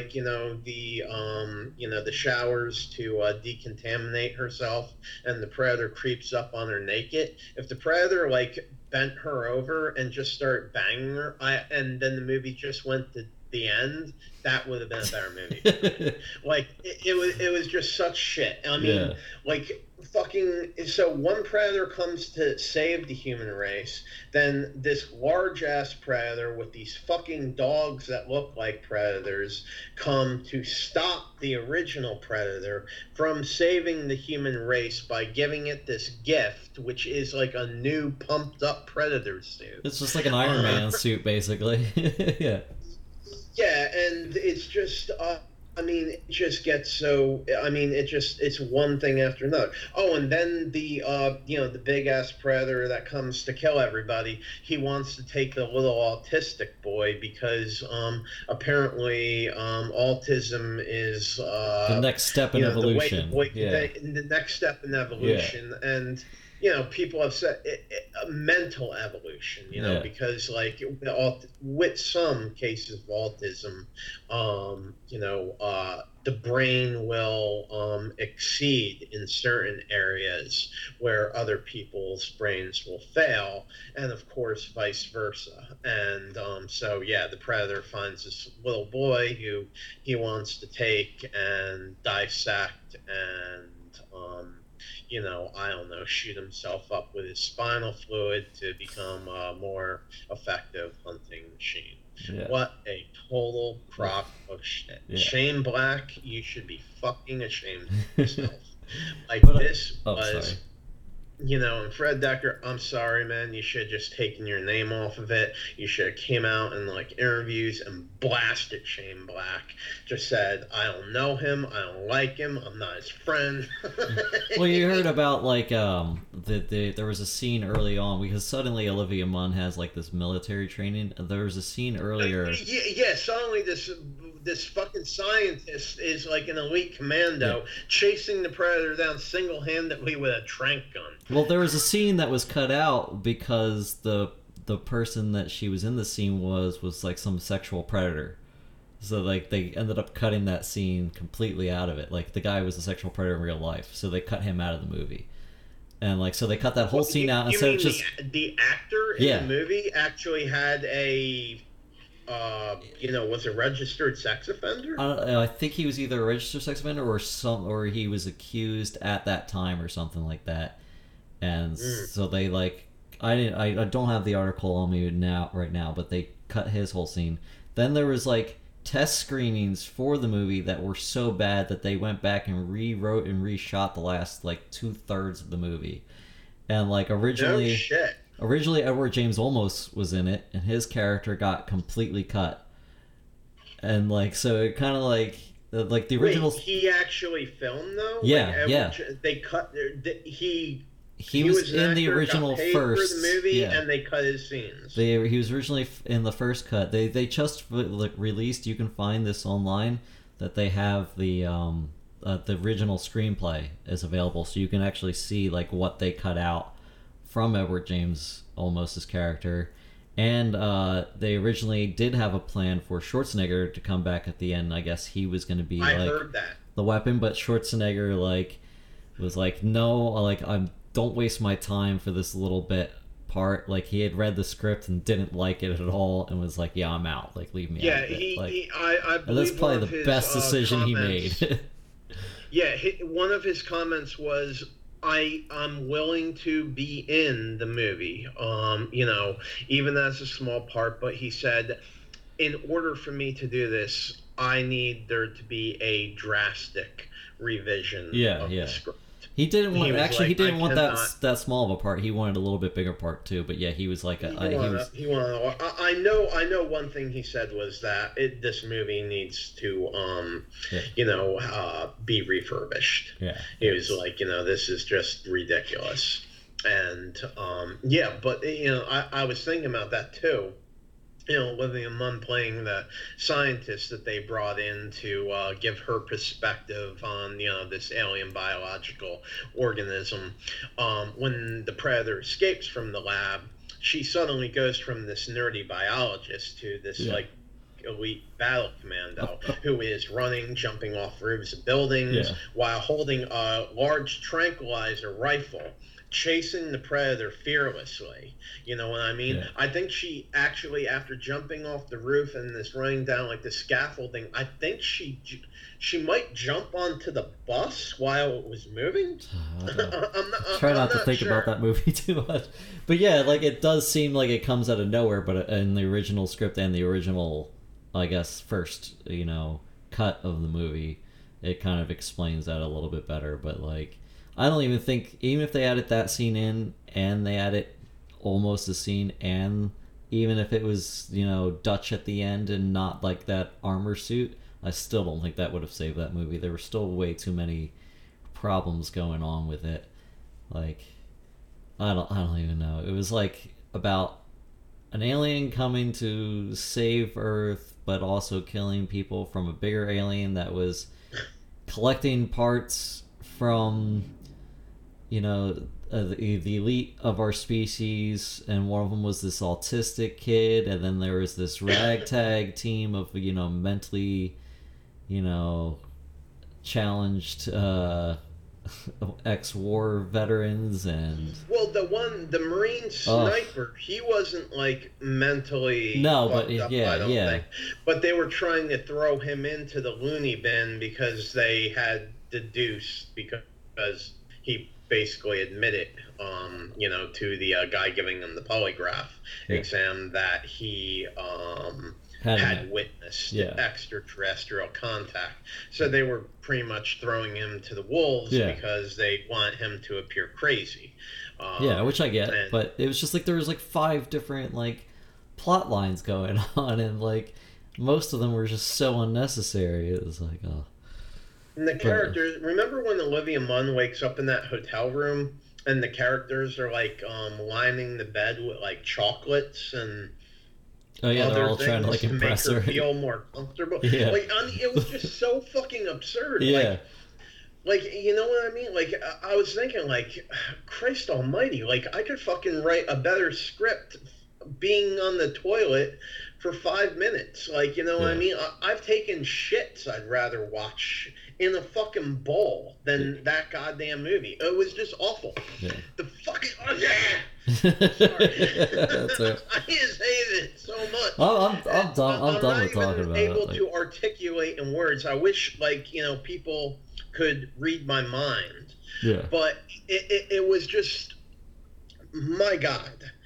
When I first heard it was coming out, I kind of had dread because I just did not think that, it was time for another Predator movie. But then I heard, they wanted to keep the franchise going. They wanted the Predator name to, start living on for a younger generation. Yeah, it definitely had potential too. Okay, cool.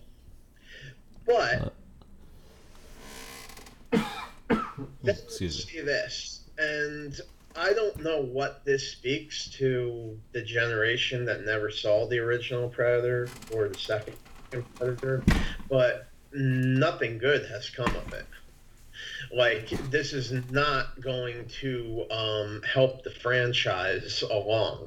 Like, you know what I mean? The Predator brand is not becoming strong based on this movie. No, you're just going to have to scrap and start over again at this point. I would leave it alone for at least another, like 5 or 6 years. I have a very low opinion of how this movie was going to be. Yeah. My opinion was low. I did not have high expectations. But this movie managed to take my extremely low expectations and propel them to a level that rests on the center of the earth. This movie makes it just drove them into both the ground. Alien vs. Predator movies look like cinematic masterpieces. Yes, that was actually a comment I read in I don't know if it was a Reddit forum. That's probably where I heard that from. It's probably from you. It was just it was like in a Reddit forum. It was like a Predator subreddit, which hey, that's cool that exists. But yeah, the guy said one of the first comments I wrote was like, I swear to God, this makes Alien vs. Predator 2 Requiem look like pure genius. Yeah. And that was a movie that like literally was filmed so dark that like I turned like the brightness like all the way up on the TV when I watch it. Yeah. I thought there was something wrong with my TV. No, it was just shot that way. It was a total piece of shit. But the guy was right. It looked like it was a work of genius. There was another comment a man left, and this was when I see people leave comments like this, I know some of them are meant to shock, but I started seeing a multitude of them. One guy said, "My wife divorcing me was a better experience for me than watching this movie." And then another, and it was a younger guy, and he said, "Watching my twin brother, who I love more than life itself, die of leukemia was on the same level that I felt when I watched this film." And I was just like, damn, dude, you just don't like, I mean, I didn't like the movie, but fuck, you're either pretty clever, like, trying to write, like, such morbid reviews, or that actually happened. Yeah. what a piece of shit. And I mean, I could go on, and like the more I think about it, like the more I dissect like things that happened in the movie, like that just don't make any sense. And I actually feel that we're kind of being a little bit of puppets here, a little bit of tools, because we're actually talking about this movie. Yeah. And the more you talk about it, the more you mention it, People are gonna be like, "Oh, it can't be that bad," and they're gonna go out and fucking see it now. And or it's like, people just hear it, and like, it's like Donald Trump talking, like everybody talks about Donald Trump, and like, the more you talk about him, whether it's good or bad, he eats that shit up. yeah, And the same thing goes for this movie. The more it's mentioned, the more it lives on in our minds. And really, like, I'd like to pull one of those Jim Carrey things with Kate Winslet. Was that The Eternal Sunshine, The Spotless Mind? Yep, yeah. Where you can like just remove erase. like traumatic memories.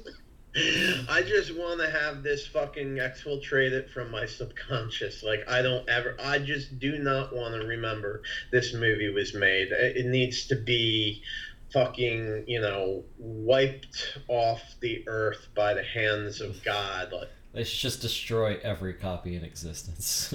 yeah, it would just be, it would just be better. I really don't. I do want to talk about this more down the line, like, because like letting out this rage does help me sometimes. But my God, what a complete and total chip of shit. Awful movie. I think we should probably start wrapping this up. We're almost at the 2-hour mark here. Thanks for listening if you've made it this far, but...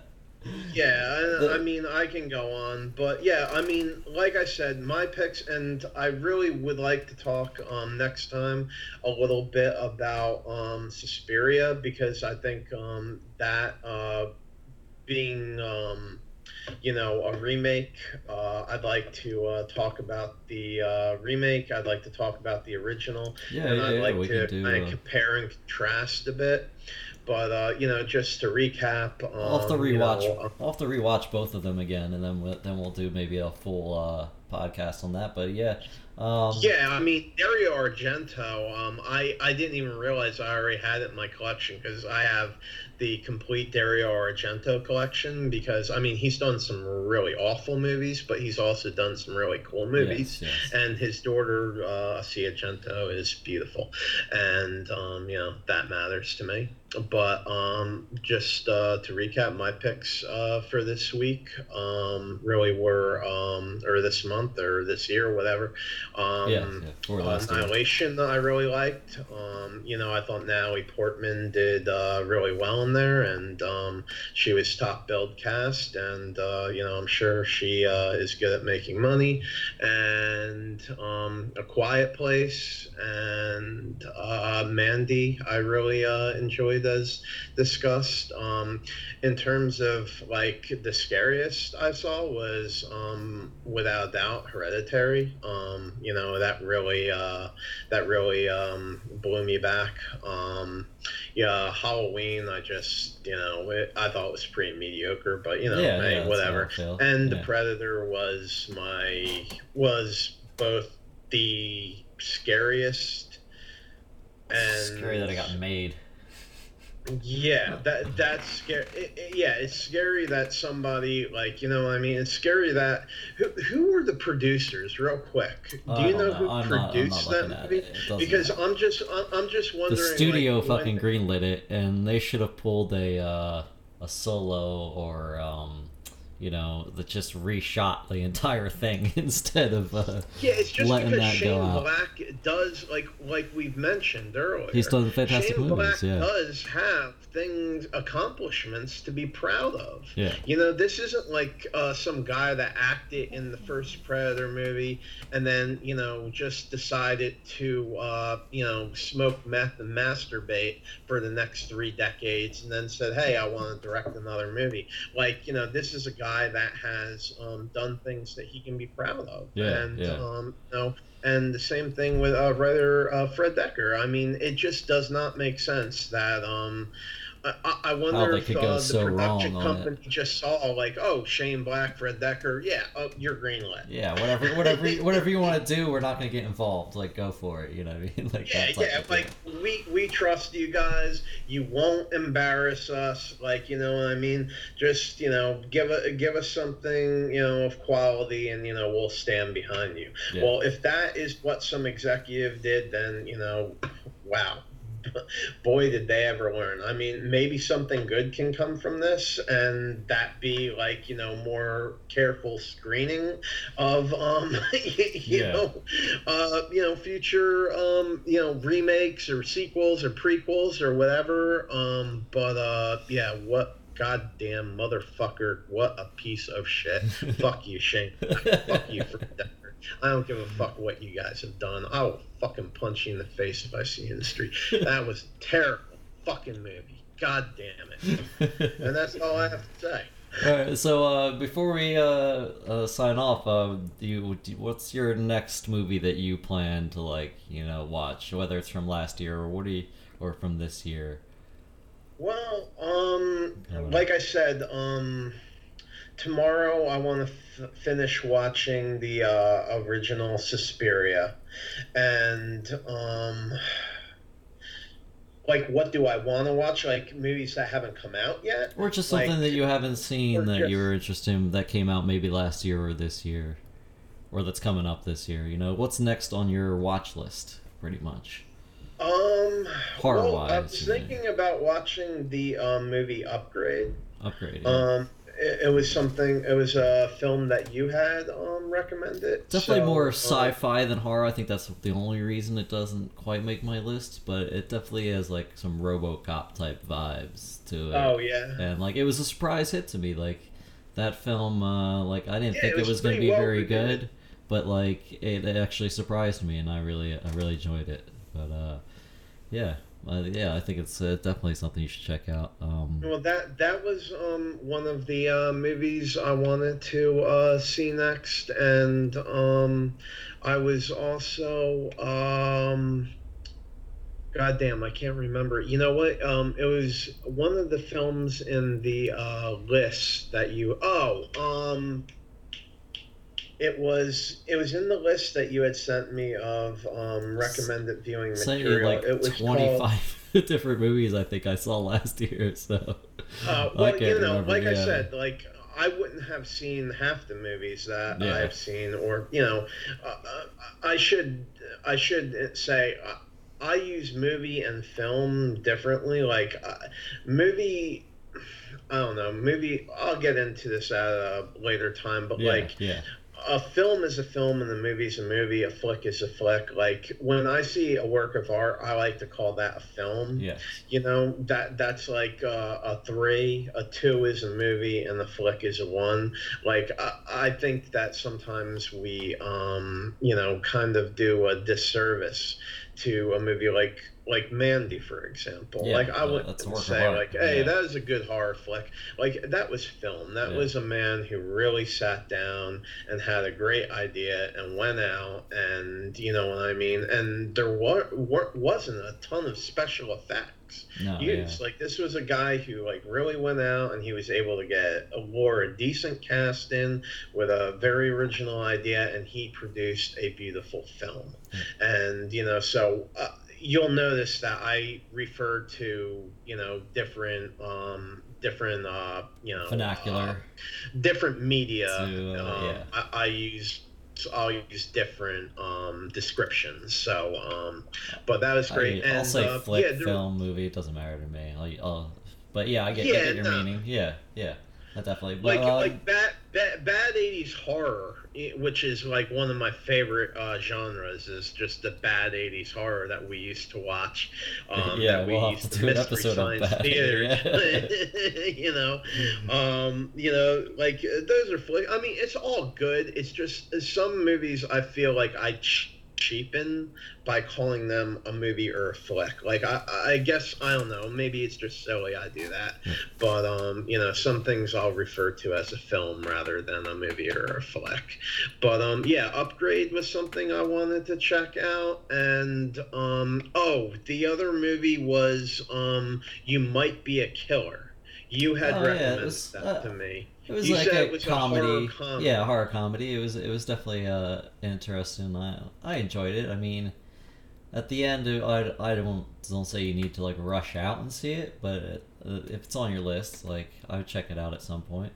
But well, like I said, you had given me like a pretty comprehensive list of what you thought was essential viewing material, and definitely I'd like a wide to range. kind of too. yeah, I'd like to kind of go through that, and that way we can have a more productive dialogue in future casts. Yeah.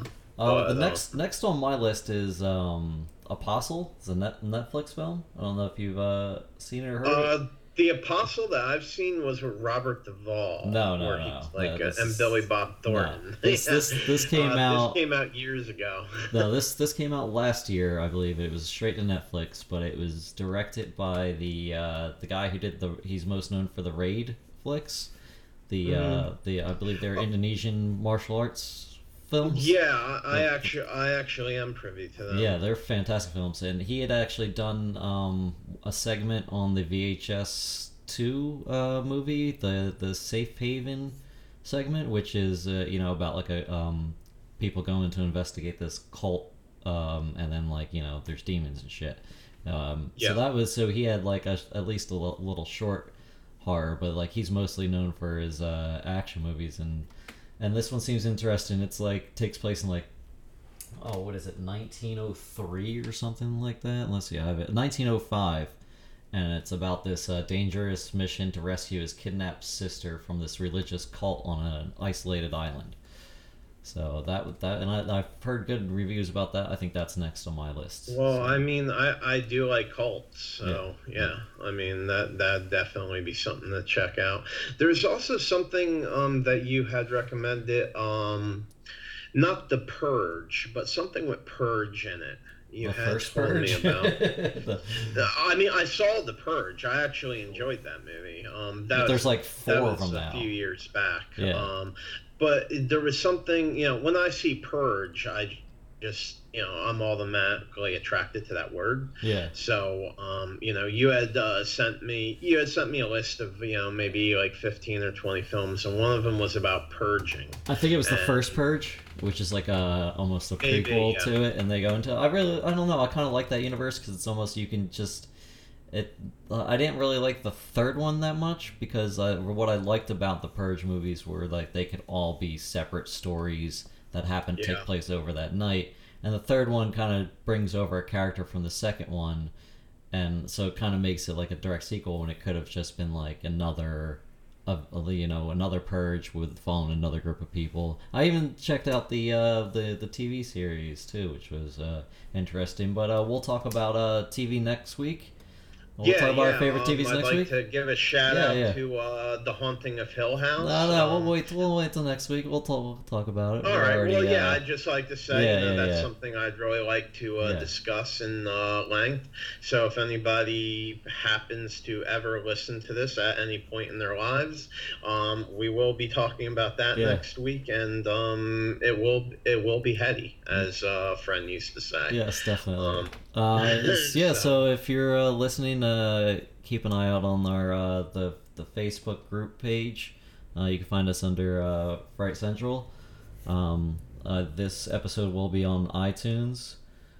Let me make sure I get the exact correct address because I have a page, but I don't use the page that much. But I suggest joining the group. Are we giving out emails, or are you just going by the Facebook If you want to give out your page? email, I usually just give out the Facebook thing, All right, people can contact works. us through there.